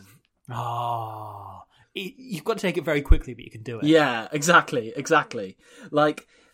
I think we might have to get used to spreaders rules to go alongside Steve rules in this tournament. But novelty. He then clears it back, right? Argentina then set him in the same position, and he just goes back and goes for it again. By the 3rd minute, he's attempted 2 drop goals. And the thing you'll notice about Hernandez is, I think he goes for about 901 drop goal attempts in this game. Very much like the Martin Rodriguez penalty attempts of 2007. The actual stat, he misses 5 drop goals. And the best thing about that... he misses 4 and Contepomi misses 1. Yes. Coletto misses 1 as well, I think. Does he? Yes. But the best thing about those drop goals is they exponentially get worse and worse as time goes on, the attempt. Because his second one just goes horribly. It's just shit. It barely leaves the floor. And it gets charged down, to be fair. Oh, okay. I didn't notice that. What I have written down is just, what the fuck, Hernandez? I love it. Because he's identified his tactics, and he's gone, this is how we're getting through it. We're going to Yanni De Beer the hell out of and I think it's something that teams should lean into more. And sure, you'll miss a load of them. You probably do want to start getting a couple of them. That's probably the one piece of advice I would give, is maybe get a couple of drop goals if you're going to attempt so many. But I would like to see more teams do that even in the modern day, of just leaning into drop goals as a tactic. Like, in a game like this, there is only one try scored in the entire game, right? France, realistically, don't look like scoring a try in the whole game. So No, they do not. you can enter the 22 3 times and come away with 9 points, right? Because the likelihood of getting 5 or 7 is slim. Pichot's post-match interview, he says, we are not the most skillful team, we're not the biggest, we're not the smallest, we come here to win. No. He says, we are not the biggest team, we're not the most physical team, we're not the most skillful team, we don't have the best players of any team in the world. He says, like, our players are not as good as France's players, but we have more heart. And the quickest way to convert heart into points is 3 points, is taking drop goals and penalties when they're available, whenever you're in position. Yeah. If you've got one good kicker, you can get away with that. And Argentina have 2. Yeah. They have Hernandez and they have Contepomi in Both good options. Peak Contepomi as well. Yeah, with temperament as well, the pair of them. Yes. Like, they both have and the a ability little to bit of knock hair you on Contepomi as well. Little bit of hair. Unsettling, isn't Like, it? hanging on there, just about. Little bit of hair. So they are just going, well, this is how we get through this game, boys, And straight after the second missed drop goal, France tried to run it back out, and good old leggy salmon himself, Leguizamon, gets over the ball, wins a brilliant turnover. France kick the penalty, Contepomi slots it perfectly, and they're 3-0 up, which is no less than they deserve. Like, they are completely on Argentina, top. of course, 3-0 up. Sorry, yeah. There's what I like about as well from that penalty that Leguizamon wins.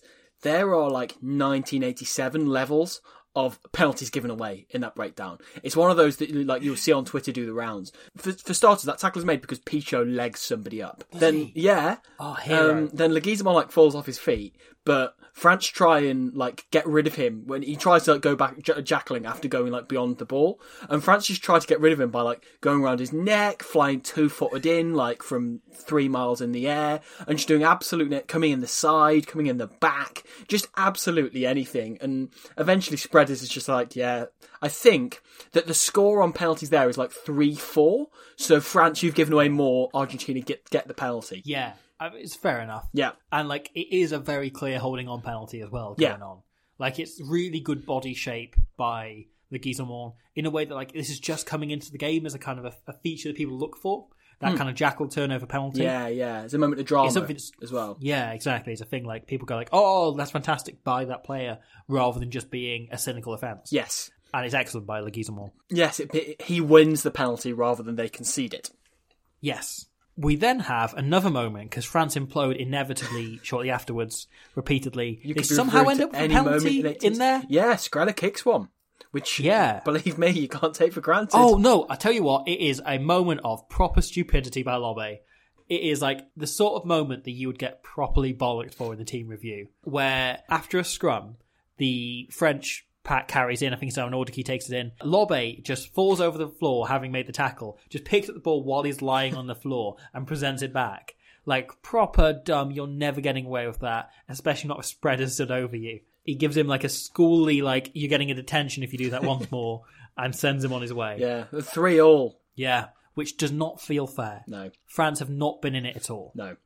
Especially, right, shortly after this, we have classic one-man team Contepomi come out. Lovely half break he makes, isn't it? Kind of dummies past one man, and then thinks, well, I can't just take this in, and delivers this beautiful flick out the back of his right hand to Lucas Don't see it coming at all. On the wing. No, not at all. And Borges really reads it well, and he's I've played with Contepomi before, he's doing something flash here.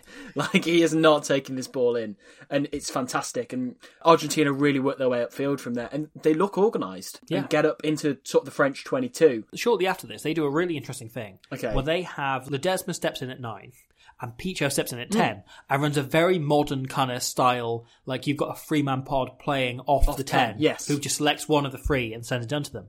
It's a real precursor to the very common structure used nowadays. Argentina only do it about twice during the game, but them doing that, especially with the 9 playing at 10, really interesting moment of innovation for them. Yeah. Especially to say, in this game, there are so many, isolated carriers that happen. And so having that as an organised, oh no, we've got 3 players here, and whichever one isn't carrying is hitting the ruck. Yeah. That's quite an advanced kind of strategy at this stage. And Argentina, when they did it, it really, really worked. So they made this half break, right? They get up to the 22. Augustin Pichot goes for a proper Richard Harding of a play and picks the ball up and just randomly chips it into the French players' hands when they had all of the momentum. and it drove me insane because it's like, no, Gus, you're one of the good guys, man. Like, why are you doing that? Why are you doing the Richard Harding shit? Thankfully, he's already... He pressed the wrong button in his video game. Yeah, he must have done. Thank God he's already done the looking really dapper in the pre-match toss. Otherwise, he would be straight in Dick of the Day. Oh, mate, you want to talk Dick of the Day? No, because we're both picking the same guy. Are we, though? Well, it's around this period that it all starts to become very clear what's wrong. Because, like, there's a thing the commentator says, that opening matches in World Cups are always renowned as being dull, dour, boring affairs, but this one has had moments of mild excitement. Great way to advertise your product, lads. Very strange commentator, this. Yeah. I'm guessing he's usually a football commentator. Because, I don't know, there were just various things where when, like, a penalty would go on, he would always ask Simon Mannix on co-coms, like, oh yeah, what was that, you know? And he was quite vague with kind of the way he spoke about things. And there were so many other players who just didn't know. Like, there was Lobber playing for Argentina. Yes. There was Horacio, who was on the wing for Argentina, not Aguja. Yeah. And Aurelion playing on the wing for France, not knowing that was their first names. I think he called him Julian Michalak? Vincent Michalak came off the bench for France. And it was like, come on, mate, like, that's quite a famous name there. I don't know who it is, I tried looking it up, but yeah. But hey, like, who am I to judge, you know, these things happen, like, I've definitely on this podcast before, like, said players' names wrong, so. Absolutely, and we're not live knowing how many people we're broadcasting to. Like, it's... Really difficult job, which I don't envy, so fair enough. All of this was a really roundabout way of saying France looked bloody terrible. Yeah, they did. France looked atrocious. And Argentina are playing very well, very controlled rugby. They are sending almost everything into the sky in that first 20 minutes, and they continue a lot of that throughout the game. But they've got a very clear game plan, and they're sticking to it really calmly. And France are just absolute chaos. Like, nothing is working. Do you know who France's attack coach was in this tournament? I don't know. I'm not sure myself, but what I have gone and found is this audio clip of one of the sessions that he ran prior to this game. Okay, I'm gonna play that now.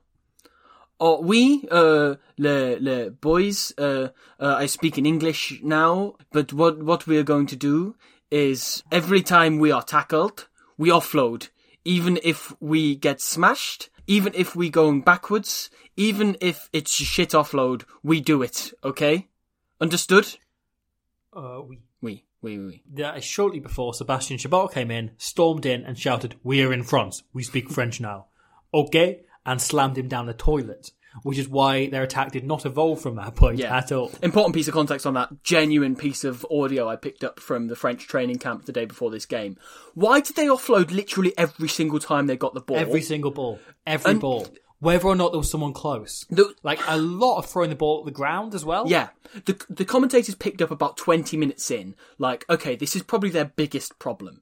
Because they were dominating Argentina at the scrum, which was the really surprising thing. Like, they were marching forward at the scrum and not getting penalties out of it, but they turned over a couple of balls and they looked really, really good up front. And both their forwards and their backs, whenever they got the ball, would just run into contact, and if they didn't win the collision, they would just throw it. And the amount of times they get either intercepted, or there's kind of that thing where like two players tussle for the ball and one of them kind of slaps it back, or someone drops Picho makes a fantastic intercept. It's great, isn't it? Like, really well read, right? But the thing is, we'll get onto this. There's a few intercepts Argentina take that are not well read.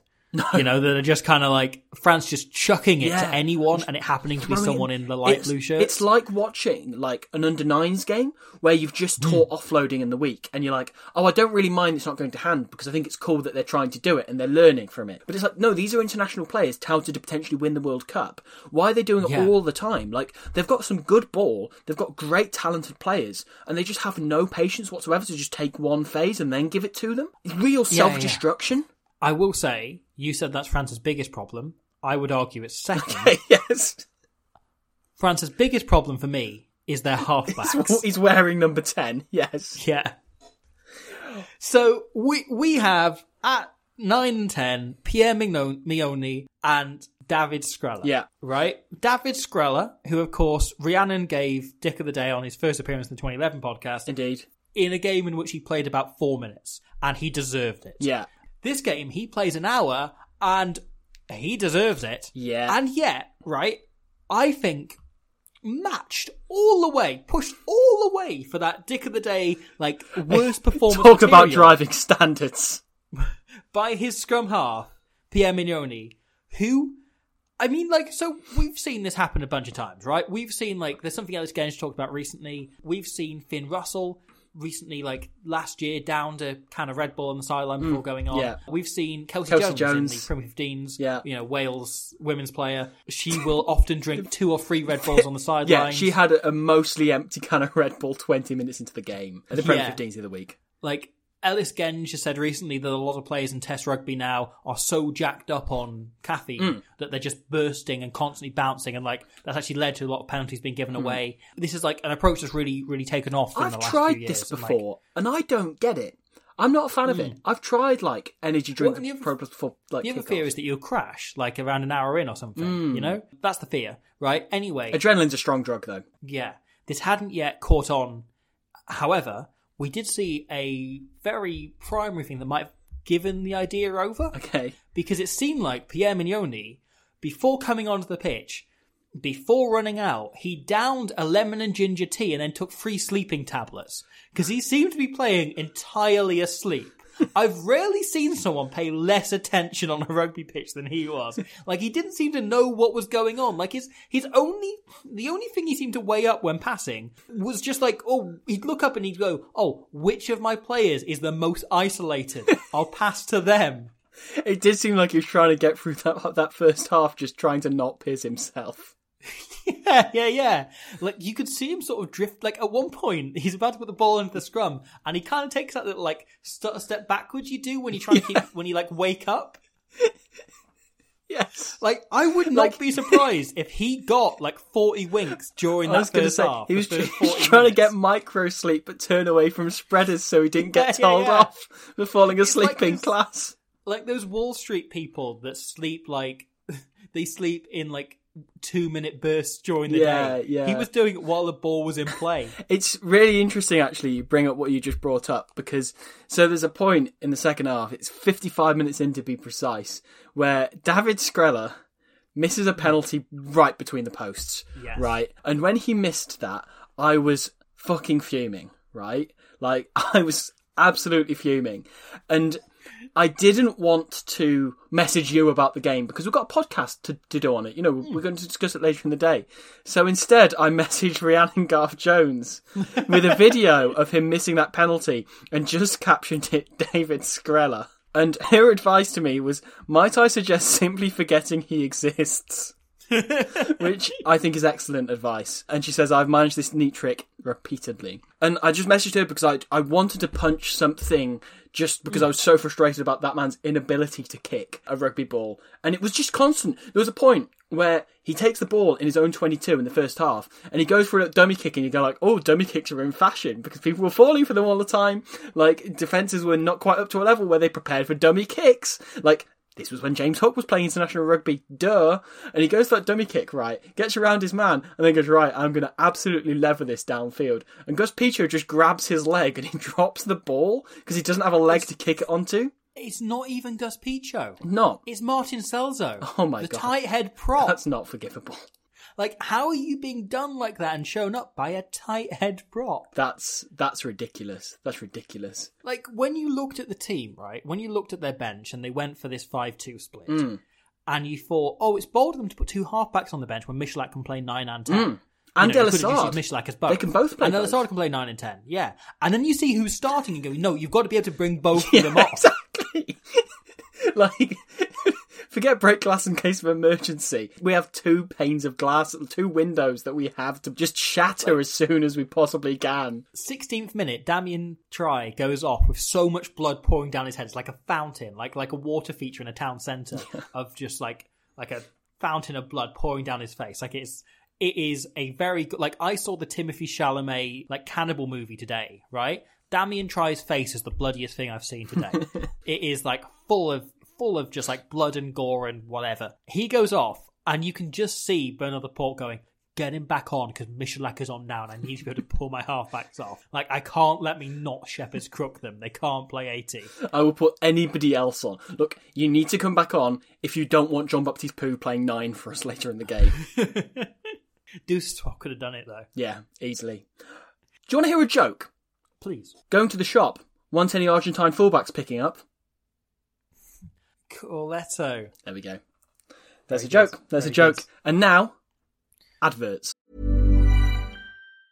Hey, I'm Ryan Reynolds. Recently, I asked Mint Mobile's legal team if big wireless companies are allowed to raise prices due to inflation. They said yes. And then when I asked if raising prices technically violates those onerous two-year contracts, they said, "What the f*** are you talking about, you insane Hollywood ass?"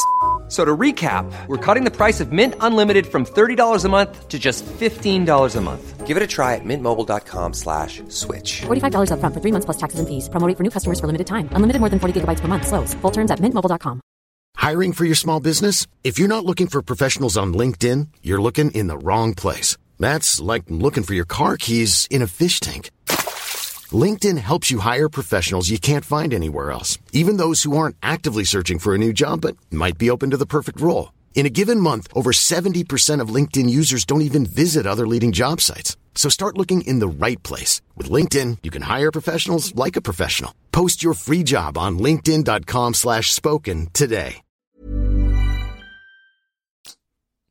Just thought it'd be funny if we had an ad break there.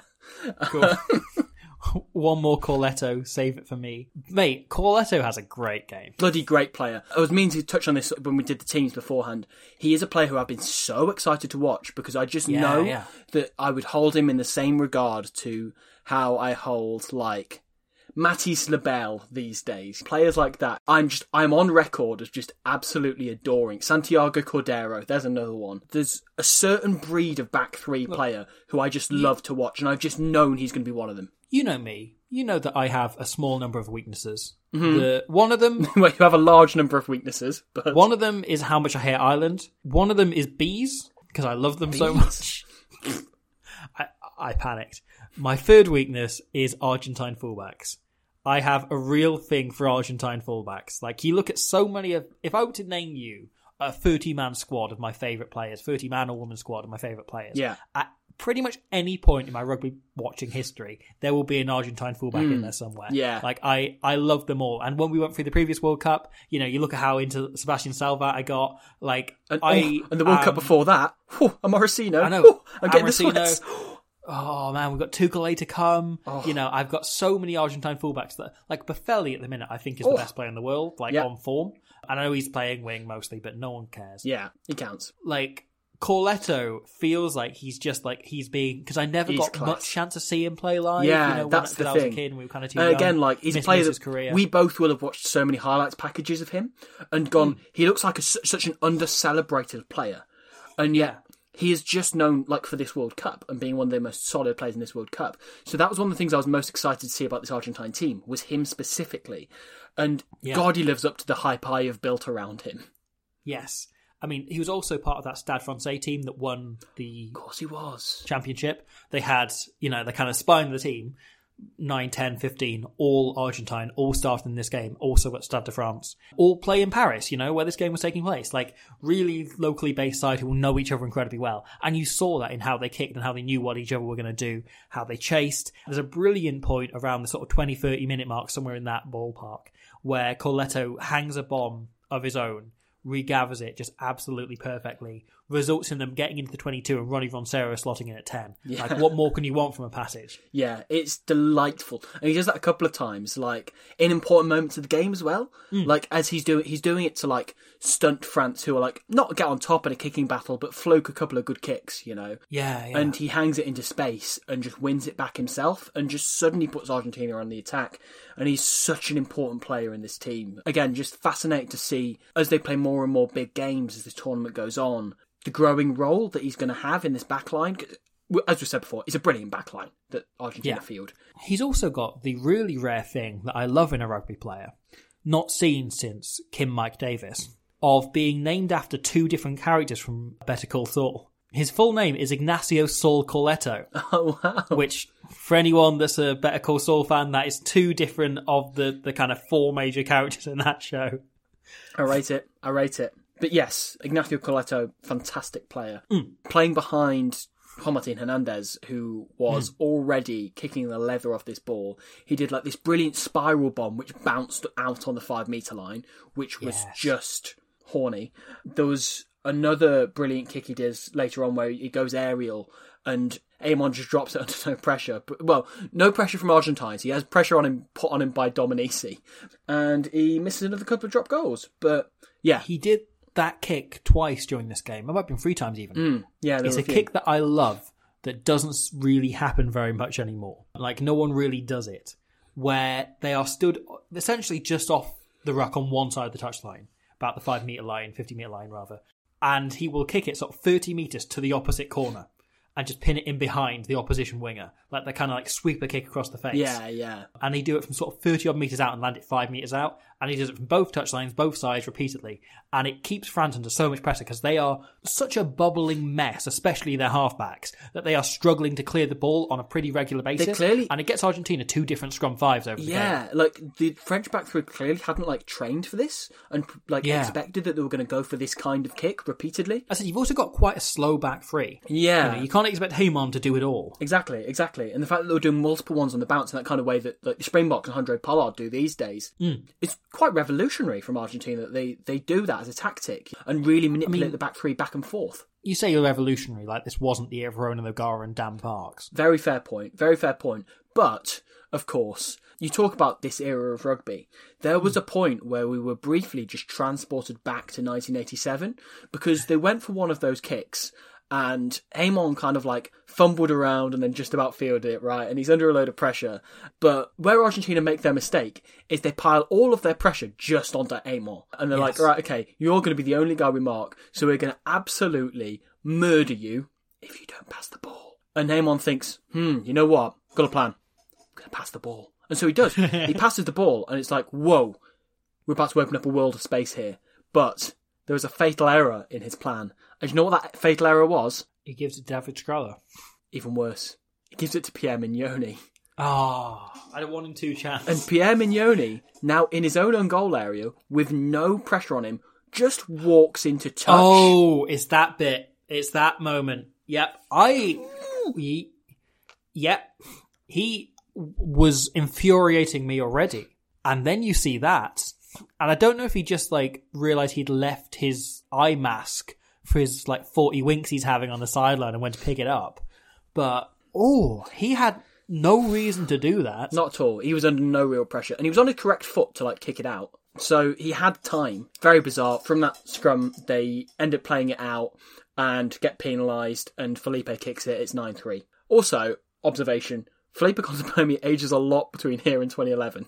It's just the last of his hair goes. Like, he's clinging on to the last bit's hair. The hair like clearly takes a few years off him. Yeah. But yeah, like, he then just gives up on it. I've heard Natasha, the England scrum half, or one of the England scrum halves, didn't actually go to the World Cup, but she said like she wears her scrunchie because she feels like halves her age on the rugby field. Like, it's the same thing for Felipe Contepomi. If he has hair, it halves his age on the rugby field. My follow-up note then just says, why is this shit? Sort it out, fellas. Scralla once again can't kick. I don't think we're quite doing justice to just how bad as a unit France are. Like, they have one moment of bursting into life and looking wonderful, where they kind of string 3 offloads together on the halfway line and run the distance, get into the 22, then obviously drop it on the second phase. Yeah. But they look like they could be everything we want them to be for a moment, and then it all falls apart, and it all just disappears, and it isn't any good anymore. Like, they scramble and fall apart so easily. And a lot of it is just the way in which Argentina really commit to the rucks. Like, Argentina throw so many bodies at the rucks so hard. And, like, there's a great bit where Mignoni tries to clear out himself, and he just walks into the ruck at full height. I know.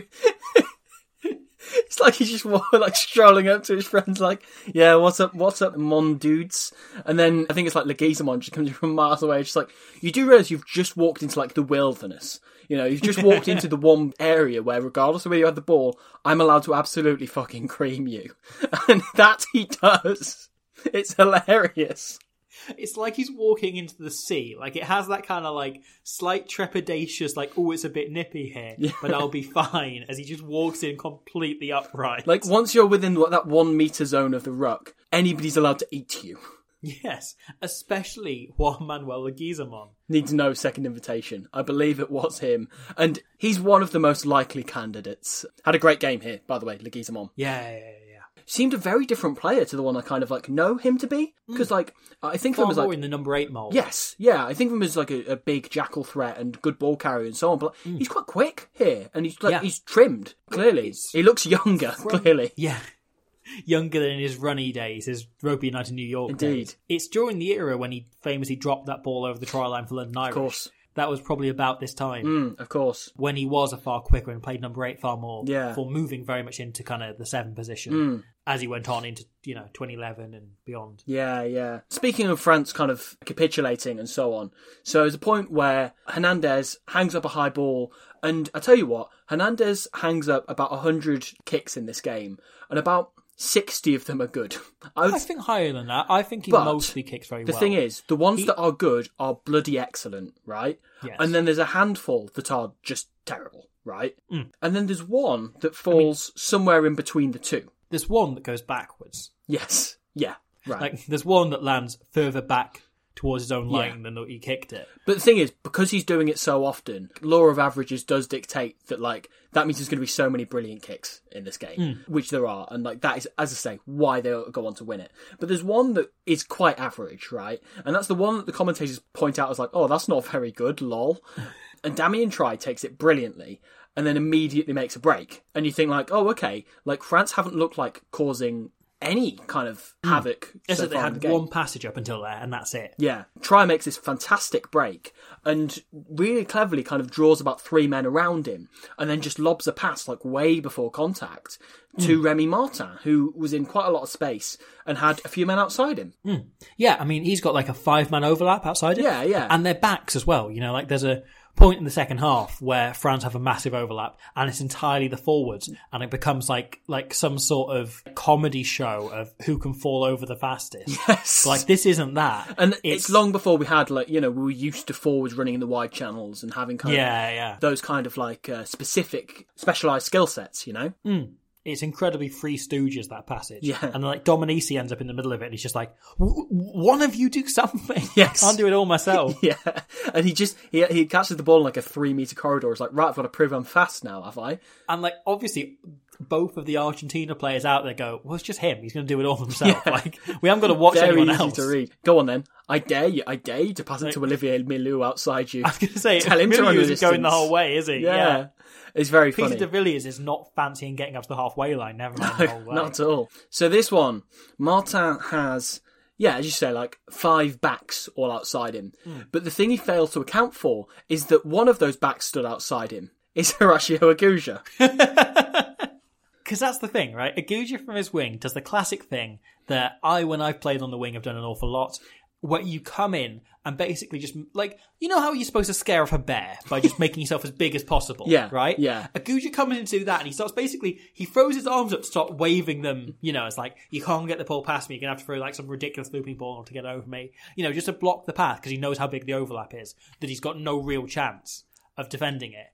And instead, Martin doesn't even try to throw it over him. He just passes straight to Aguja. You got me. Like, Aguja isn't going for the interception. No. It just ends up in his hands. Yeah. He's visibly surprised when he catches that ball. Yeah. And Martin just kind of goes, oh no, you defended my impossible plan. Here, I guess here's the ball for your troubles. And Aguja, like, slightly shocked in his tracks, goes like 5 metres before he offloads it to, I think it's Momo Contepomi. Yeah. And then runs a bit further, and Ignacio Corletto runs a superb support line. Brilliant, like, arcing outside, timed perfectly. From fullback as well. A million miles out. Like, he's come from trying to cover an overlap to taking that ball inside about 5 seconds. The way he loops and arcs round to get on the outside, knowing exactly superb where he needs to be. reading of the game. Exactly where the cover's going to be. Yeah. Knowing where his opposite number, Heyman, is going to be in order to loop around and be able to beat him to the corner. Absolutely. It's an absolutely brilliant support line. Yeah, and he goes the whole way and finishes the first try of Rugby World Cup 2007. Yes. Scored by who else but Ignacio Corletto, our boy. I just have written in my notes, next to this, under Corletto in all caps, Remy Martin, dumb. Yes. I also use the word dumb. I refer to it as a dumb pass. I believe that actually the half-time score is 17-9, so there's a little exchange of penalties before half-time. Contepomi knocks one over from his own half out of nowhere. He does, yeah. Of course, there's the other point before half-time is there's one point which I think is quite a kind of, not momentum swinger, but kind of like moment of asserting dominance of Argentina just going like, no, you're not getting any momentum here.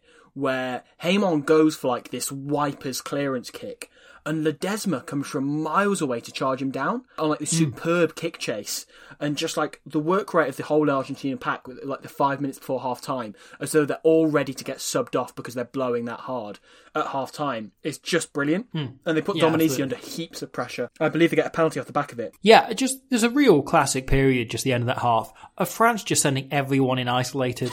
Of just Mignoni doing his thing, just being like, oh, you got no one around you. Yeah, have the ball. You know, nothing bad will happen. You're only running into 4 Argentines. You can tell that he is used to just playing with the biggest pack in the world, and that just being enough to kind of charge through people. And this Argentine pack were having none of it. No, not a single beat of it. It's fantastic. Yeah, they go in 17-9 down, with them having kicked a penalty right on the stroke of half time. Yes. Which, like, very much made the scoreline look more respectable than it should have. Because I think France, big time. I think an 11-point lead is probably, if anything, slightly less than fair. Like, I think Argentina were, by such a distance, the better team. Yeah. And it's something we'll touch on as we go on. But, like, the really interesting thing about this game is I was led to believe it was, like, an absolutely flawless, perfect Argentina team that turned up and were, like, heart and soul and outplayed France completely and were, like, wonderful. Argentina make a lot of errors. They do. Lots of handling errors. As I say, a couple of skew kicks. Much as we talk about France being nervous, Argentina look nervous as well. They do. And they make a few like nervy skill errors, odd moments of execution being off, things just not being right. And yet, there's never a moment where they look like losing this game, I think. I think the entire match, Argentina in complete control. France don't look like they know what a try is, never mind that they're going to score one. The only point where France look like really like properly competent, like contenders style thing, is near the start of the second half. There's one huge French maul. Goes from outside the 22 right up to the try line. Yeah, exactly. And then I think that's the one you were about earlier where they had the advantage and then it was called over after a few pick and goes. So this has one of the best moments of the game for me, one of the most outstanding moments of play in the match. Yeah. By Patricio Albacete, massively experienced set-piece operator, played Toulouse for about 18,000 years? Yeah, something like that. Played about 18 billion games for them? Because, 18,000 years should work out to 18 billion games for the amount of games to play in top 14. Yeah, that's about more right. More or less, yeah. So, he sees this maul is heading towards a try line, just flies straight in the side and takes out the ball carrier. just completely illegal, knows exactly what he's doing, knows there's at best a 50-50 chance of it being a yellow card. Yeah. Because it's the first penalty they're given away in the 22, so there's a chance the referee might go final warning type deal, or it might be a yellow card. He just goes, I'm cutting this off, this will be a try. Like, France haven't really fired a shot inside their 22, so it's not like you can say, like, oh, I've been doing this whole game. It's like, oh no, that's the first one, be very careful. And that is the first time France have got any momentum all game, and he has just illegally just gone, yeah, I'm going to kill this. And you're right, that's a great piece of play. End of the first half, France give away a penalty in their own 22. Yeah. Which contemplating then kicks. And Pichot points to them as they're giving it away and holds up 3 fingers and goes, third time, to them. And then Spreaders looks at him and kind of chuckles. And then Pichot grins and goes, post, sir. With like this massive shit-eating grin on his face. It was like he was like ordering from a restaurant, the way he did that. I was just like, I'll take the posts, please. If that's your special today. He's a handsome man, is Pichot. Yeah, that is not an option for Ibanez here. You know, as I say, it's the first time Argentina have infringed there, and it's so cynical. Yeah. They then get up the line, you then have another Argentine, I think it's Selzo, but I'm not 100% sure. I know it's Ledesma. It's Ledesma. Then flies in the side again, does exactly the same thing, stops France getting over the line. France then pick and go for about 5 or 6 phases. Like, they have quite a sustained period of pressure. And they're doing all right. They do all right. Then they go to the backs, and David Skrella goes, and just drops it off to try. He goes, it's my turn to give an isolated pass.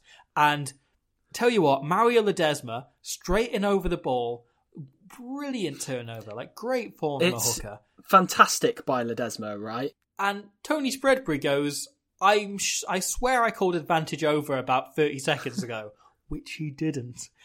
And just gives the penalty to Argentina. It's very much the case there that France's forwards do a brilliant job and then the backs completely bungle it.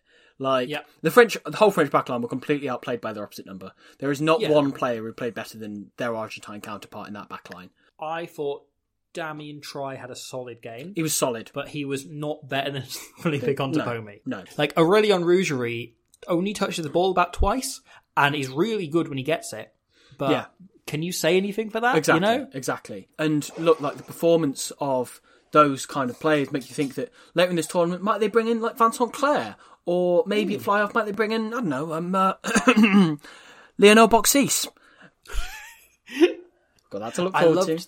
When the squad was announced, they said, of course, Lionel Boxis could cover centre in this squad, which I am very excited to see if that happens. Don't do that to me. But that is like an absolutely huge moment. It's the only moment of French momentum in the entire match. 100%. And a combination of Mario Ledesma and Tony Spreadbury ended it. Yes. No, it feels like Spreadbury's been around so long and he hates advantage as much as he does. Does Albacete know that there's a good chance if they pick and go for a while, this will be over? Yeah, I think he probably does. He's that kind of a smart player that he knows how to pick battles and so on.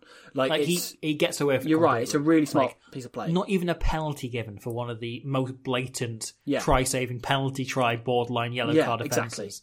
Amazing. Exactly. Just Brilliant absolutely amazing play. Yeah. So there's another point as well, actually, that goes parallel to that, where France are kind of on the edge of the 22 and they spread it throughout their backline, and Manuel Contepomi makes this brilliant like spot tackle, flies up like as the beacon, as I suppose the old term was for it in a blitz defence, and forces Josian to drop the ball, Josian being probably their most dangerous back, to drop the ball. And they kept him quiet all game, Josian. And then Borges just boots it downfield, and it's just a huge momentum swinger that Borges picks the ball up and tries to offload to Felipe Contepomi, and Argentina have nearly scored down the other end just because it felt like such a huge moment of, oh no, they've actually calculated how to get on top of the opposition's attack by getting in their faces, not even just through tackling. Yeah. It was a really smart moment of D. Like, their defence is really great. Yeah. Like, it's easy to look at how simple it is by modern standards and blah, blah, blah, but that's boring to do. Yeah. Because they are just aggressive and smart.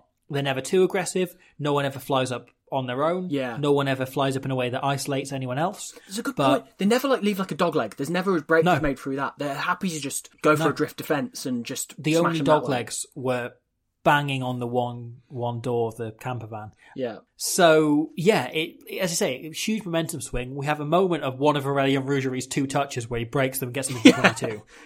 Which was just brilliant. Absolute class. And it was just him on his own. Like, it was a 1v2. Like, he had 2 defenders in front of him, he split them perfectly and just broke straight through. And he was fantastic. Then draws his man, and France somehow bungle it from there. Well, the thing I liked about this... That leads to the Skrilla missed penalty, doesn't it? Yes, it does. It does. I have written down just Skrilla fuck off in, like, massive, like, text here. The thing is, right, what's interesting, the penalty that's given away there is Lucas Ostilla, the Argentine flanker, gives away a penalty by slowing the ball down with his nose. He had a massive nose and he just leant over the ball with his face to slow it down. Usually people use their limbs, but he just didn't roll away and just left his face lying on the... When the referee calls, like, ball. Hands away, right? He doesn't say anything about noses. Exactly. Never does nose away, does he? Exactly. And clearly he must have had, like, vacuum power nostrils to just keep the ball, like, in his face by sucking it up. It was really quite inspired. Clearly that's why he's a 7, because he's got such a powerful nose. Yeah. Like, it's like having a dog on the field again. It's amazing stuff. Yeah, Skrilla then missed the penalty in front of the post, He does. and a few minutes later goes down injured, and the entirety of France go, thank God. Yeah. And then they see it's Michalak warming up and go, oh no. Oh. Like, what an emotional swing that is. The thing is, right, on the sideline, they must have been saying to Freddie Michalak, right, now's your time to make an impact. And bloody hell, you wouldn't notice there was a change made.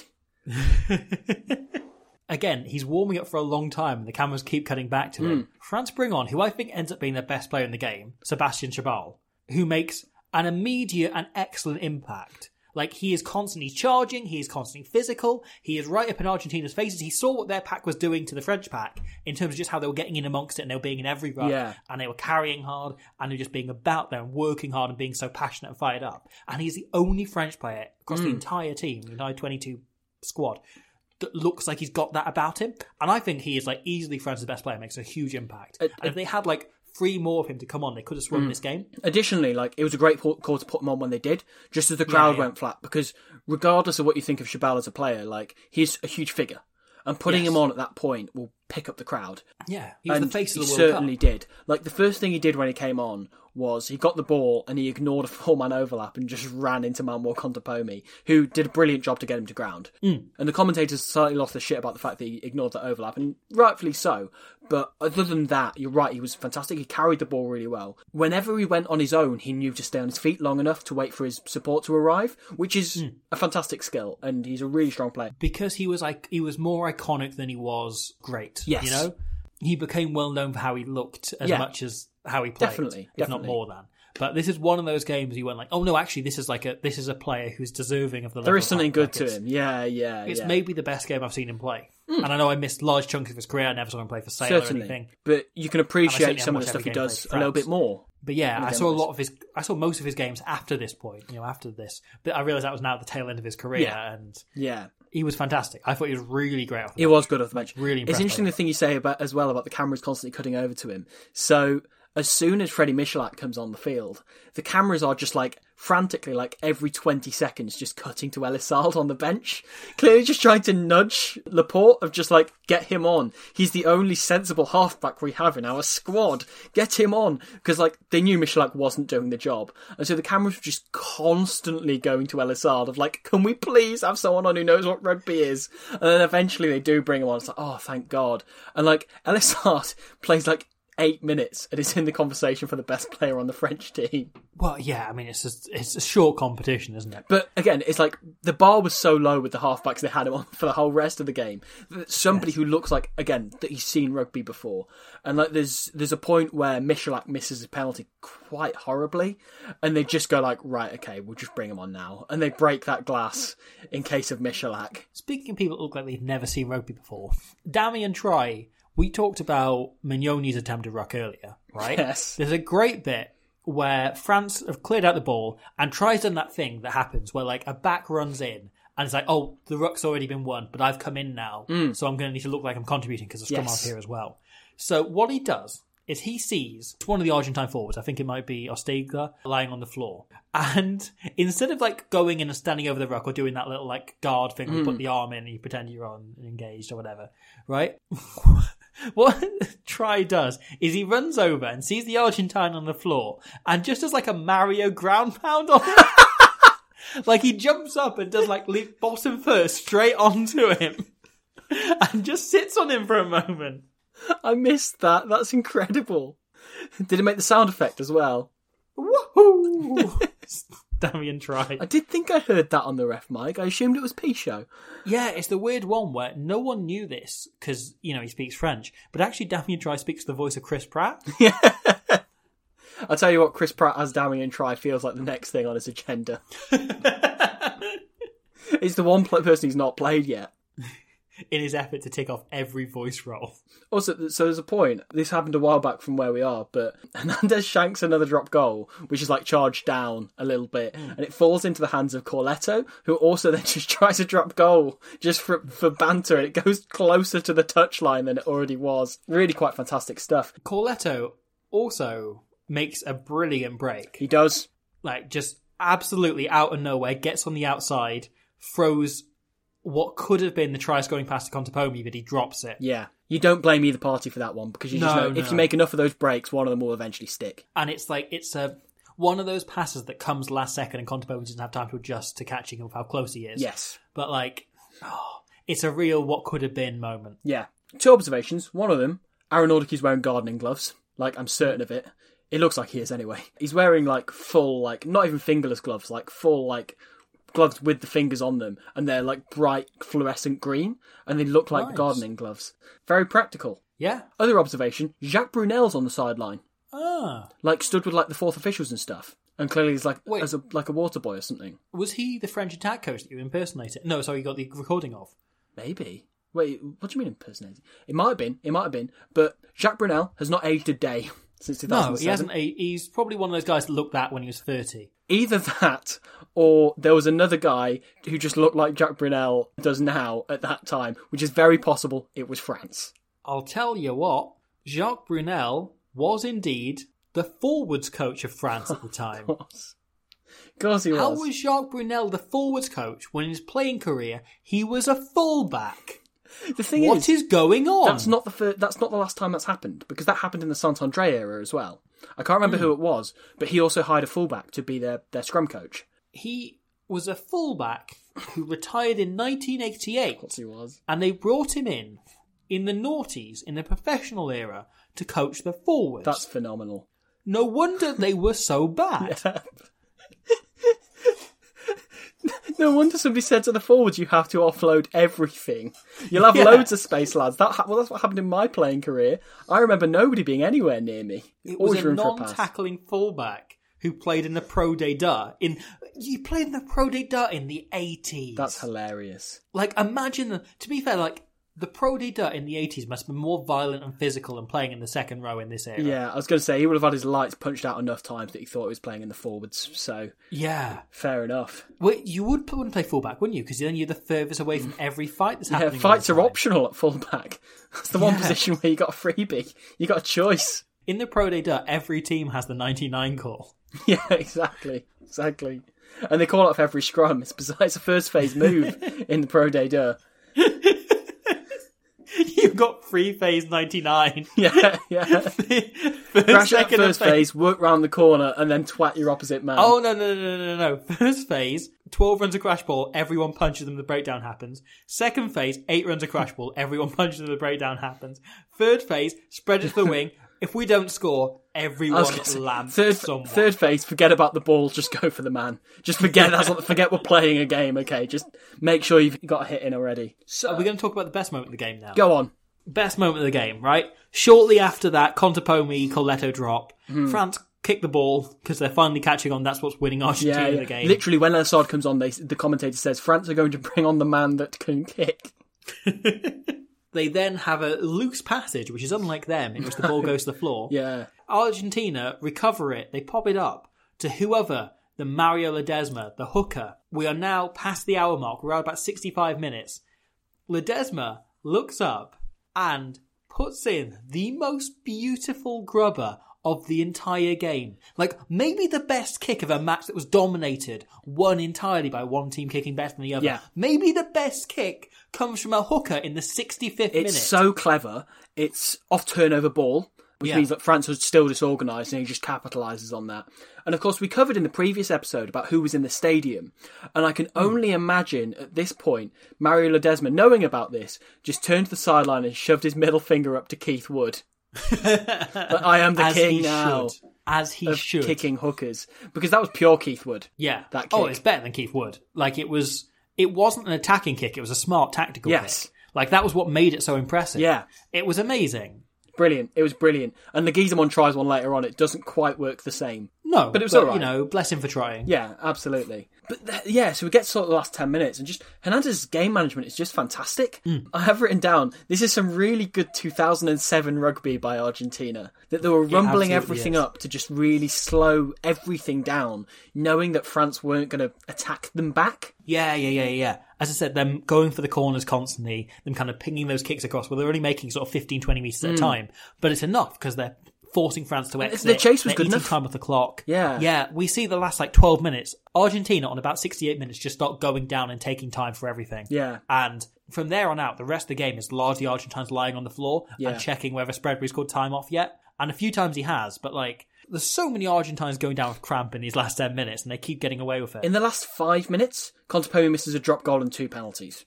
That's how in control they are, even though they're not even scoring points. They're finding it so easy to manipulate positions where they can go for them. His drop goal barely leaves the floor. France then try running it out, offload everything. Argentina steal it, penalty. Felipe misses. Amons runs it back out, try offloading everything, penalty. Felipe misses. It's so easy for them at the end. As I say, even when Assad comes on and they've suddenly got someone who can kick and give them a bit of shape and they look far better. It's too late, isn't it? As Al-Assad comes on, the commentator very optimistically says, this is Pierre Mignoni's first World Cup. Yeah, he's going to fall below Jean-Marc Dusan in the pecking order by 2011. And he won't even have caps by then. Hernandez just hangs a handful of really brilliant bombs. As I say, he misses another drop goal himself after Contepomi missing another one. Yeah. And they just they are running the clock down so well. So Leguizamon's being a nuisance and wins that turnover. Yeah.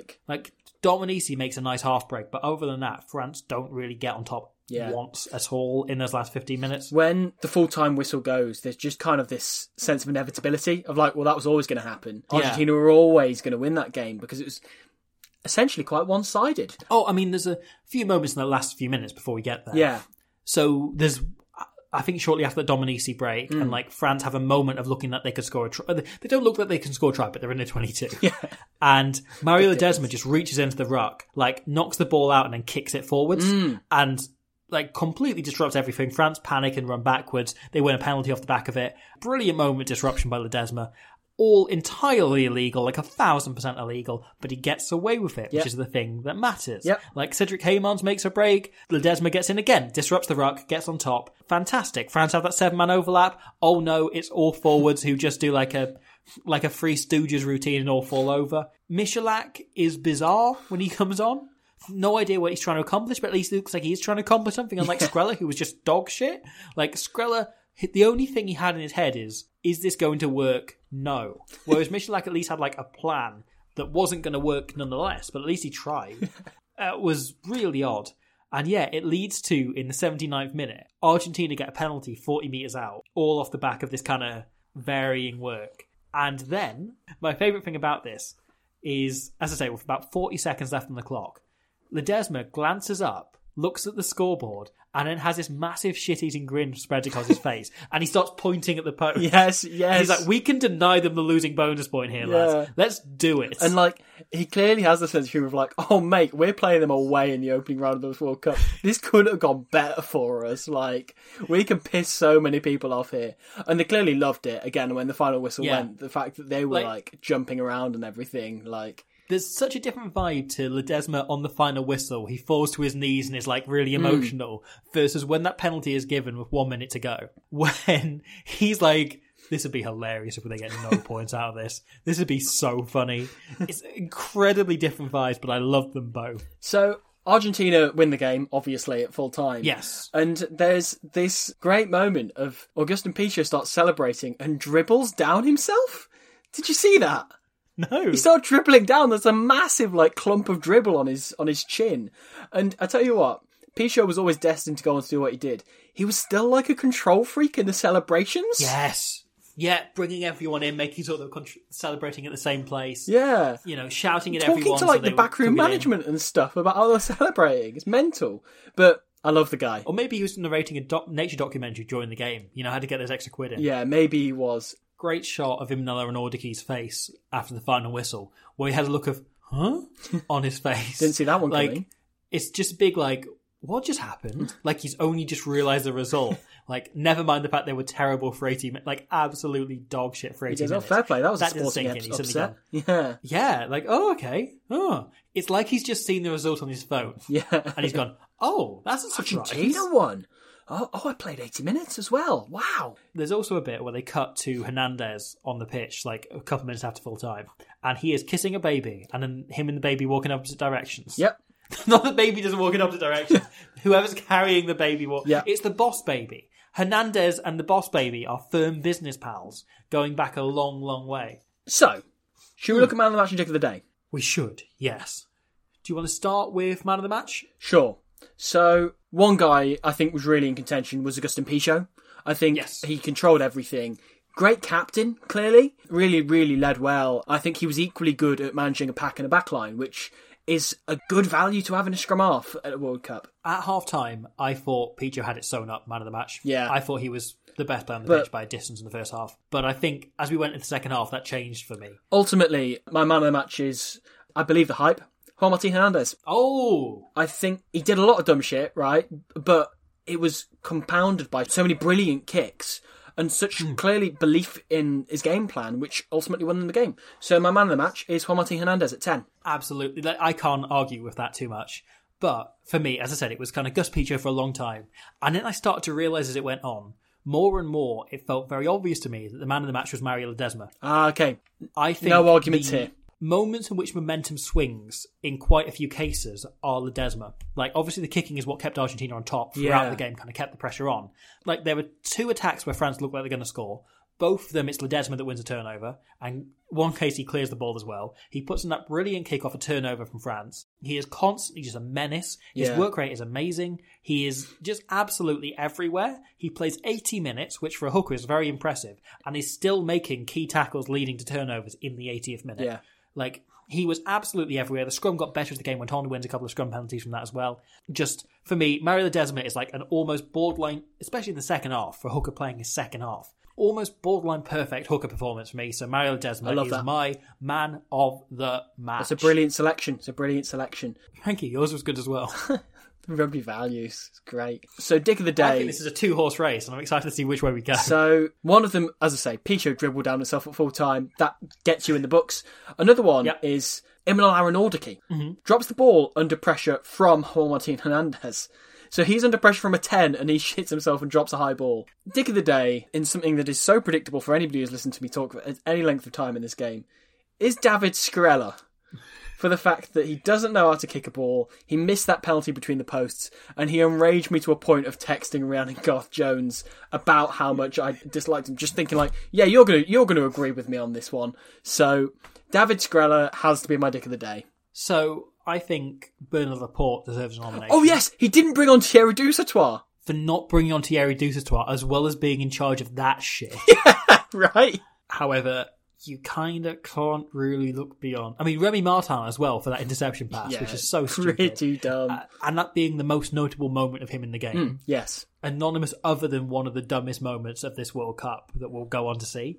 Very early on as well. But for me, there are only two contenders for Dick of the Day. David Skrella and Pierre Mignoni. And just as well, France had them steering the ship, because things could have been really bad if they had anyone else in. See, David Skrella has two really clear Dick of the Day moments where he misses two different types of kick. You know, one where he misses a kick in front of the post, and the other one where he misses the ball when trying to kick it. However, for me, so much of the French, what went wrong with France, was down to Pierre Mignoni just being asleep. Just like completely, like, if he was given 5 options, he would take the worst one every single time for the entire match. And for me, like, that trumps a few really bad moments, which is what Skrella had. Yeah. Like, okay. For me, Mignoni was just like minute to minute, like, if Ledesma's like a perfect hooker performance, this is like exactly what you don't want to do as a scrum half. Sorry, I'm getting extreme flashbacks to Anthony Fayenga. I feel like he's going to get Dick of the Day every French game. Well, that's the other contender for Dick of the Day, right? Is Sir Clive Woodward. Yeah, it's true. We're 2 hours into this episode, or thereabouts, pre-edit. Yes. Hell of an opening game for the World Cup. First time it's been like a big upset and the away team winning the opening game. You rarely see that happen. You rarely see it coming. Picho says after the match, you know, I've played in 3 opening matches now. First time I've won one. I really didn't want to retire without winning one of these games. Yes. And he did it. He created the biggest moment in the history of Argentine rugby up until this point. 100%. And what he had to say for it is, we exist. Yes. Which is good to know. It is good to know. It is good to know. A point he's very much kept fighting since, that Argentina does exist. It does exist. And is not a made-up country like Turkey. No, they're real. So please join us next week when the game, next week, the second game of the competition, second game we'll be covering in the third episode, will be Italy against New Zealand. Yes. Now, they pulled off a famous draw in 2019. Can they repeat it 12 years earlier? That's how time works. Please join us next week for Italy against New Zealand. In the meantime, Mr. William Rhys-Owen, do you have anything you want to add? But first, here's a statement about rugby values. Shut up. Rugby values, theatre. I love theatre. I love when the curtain comes down and when it goes back up again. And in the middle, I love when people talk. Do you have anything else to add? We'll see you next week for New Zealand, Italy, unless we see you for Australia, Japan. That's very true. All right. We'll see you then anyway. Thank you very much. Good night. Bye, Skrella. Hello, this is Danny Pellegrino, host of the Everything Iconic podcast, and I'm here to tell you all about Splash Refresher, because hydration is mandatory, but boring is not. Now, I love my water, but if I don't spice it up, I'm not going to finish what I took out of the fridge. That's why I love my Splash Refresher, which is flavorful, delicious, bright, hydrating, and 0 calories. The wild berry flavor is my fave. No, wait, is the pineapple mango flavor my fave? You know what? All 5 craveable Splash Refresher flavors are my fave because they're so delicious. So get hydrated and enjoy it with Splash Refresher.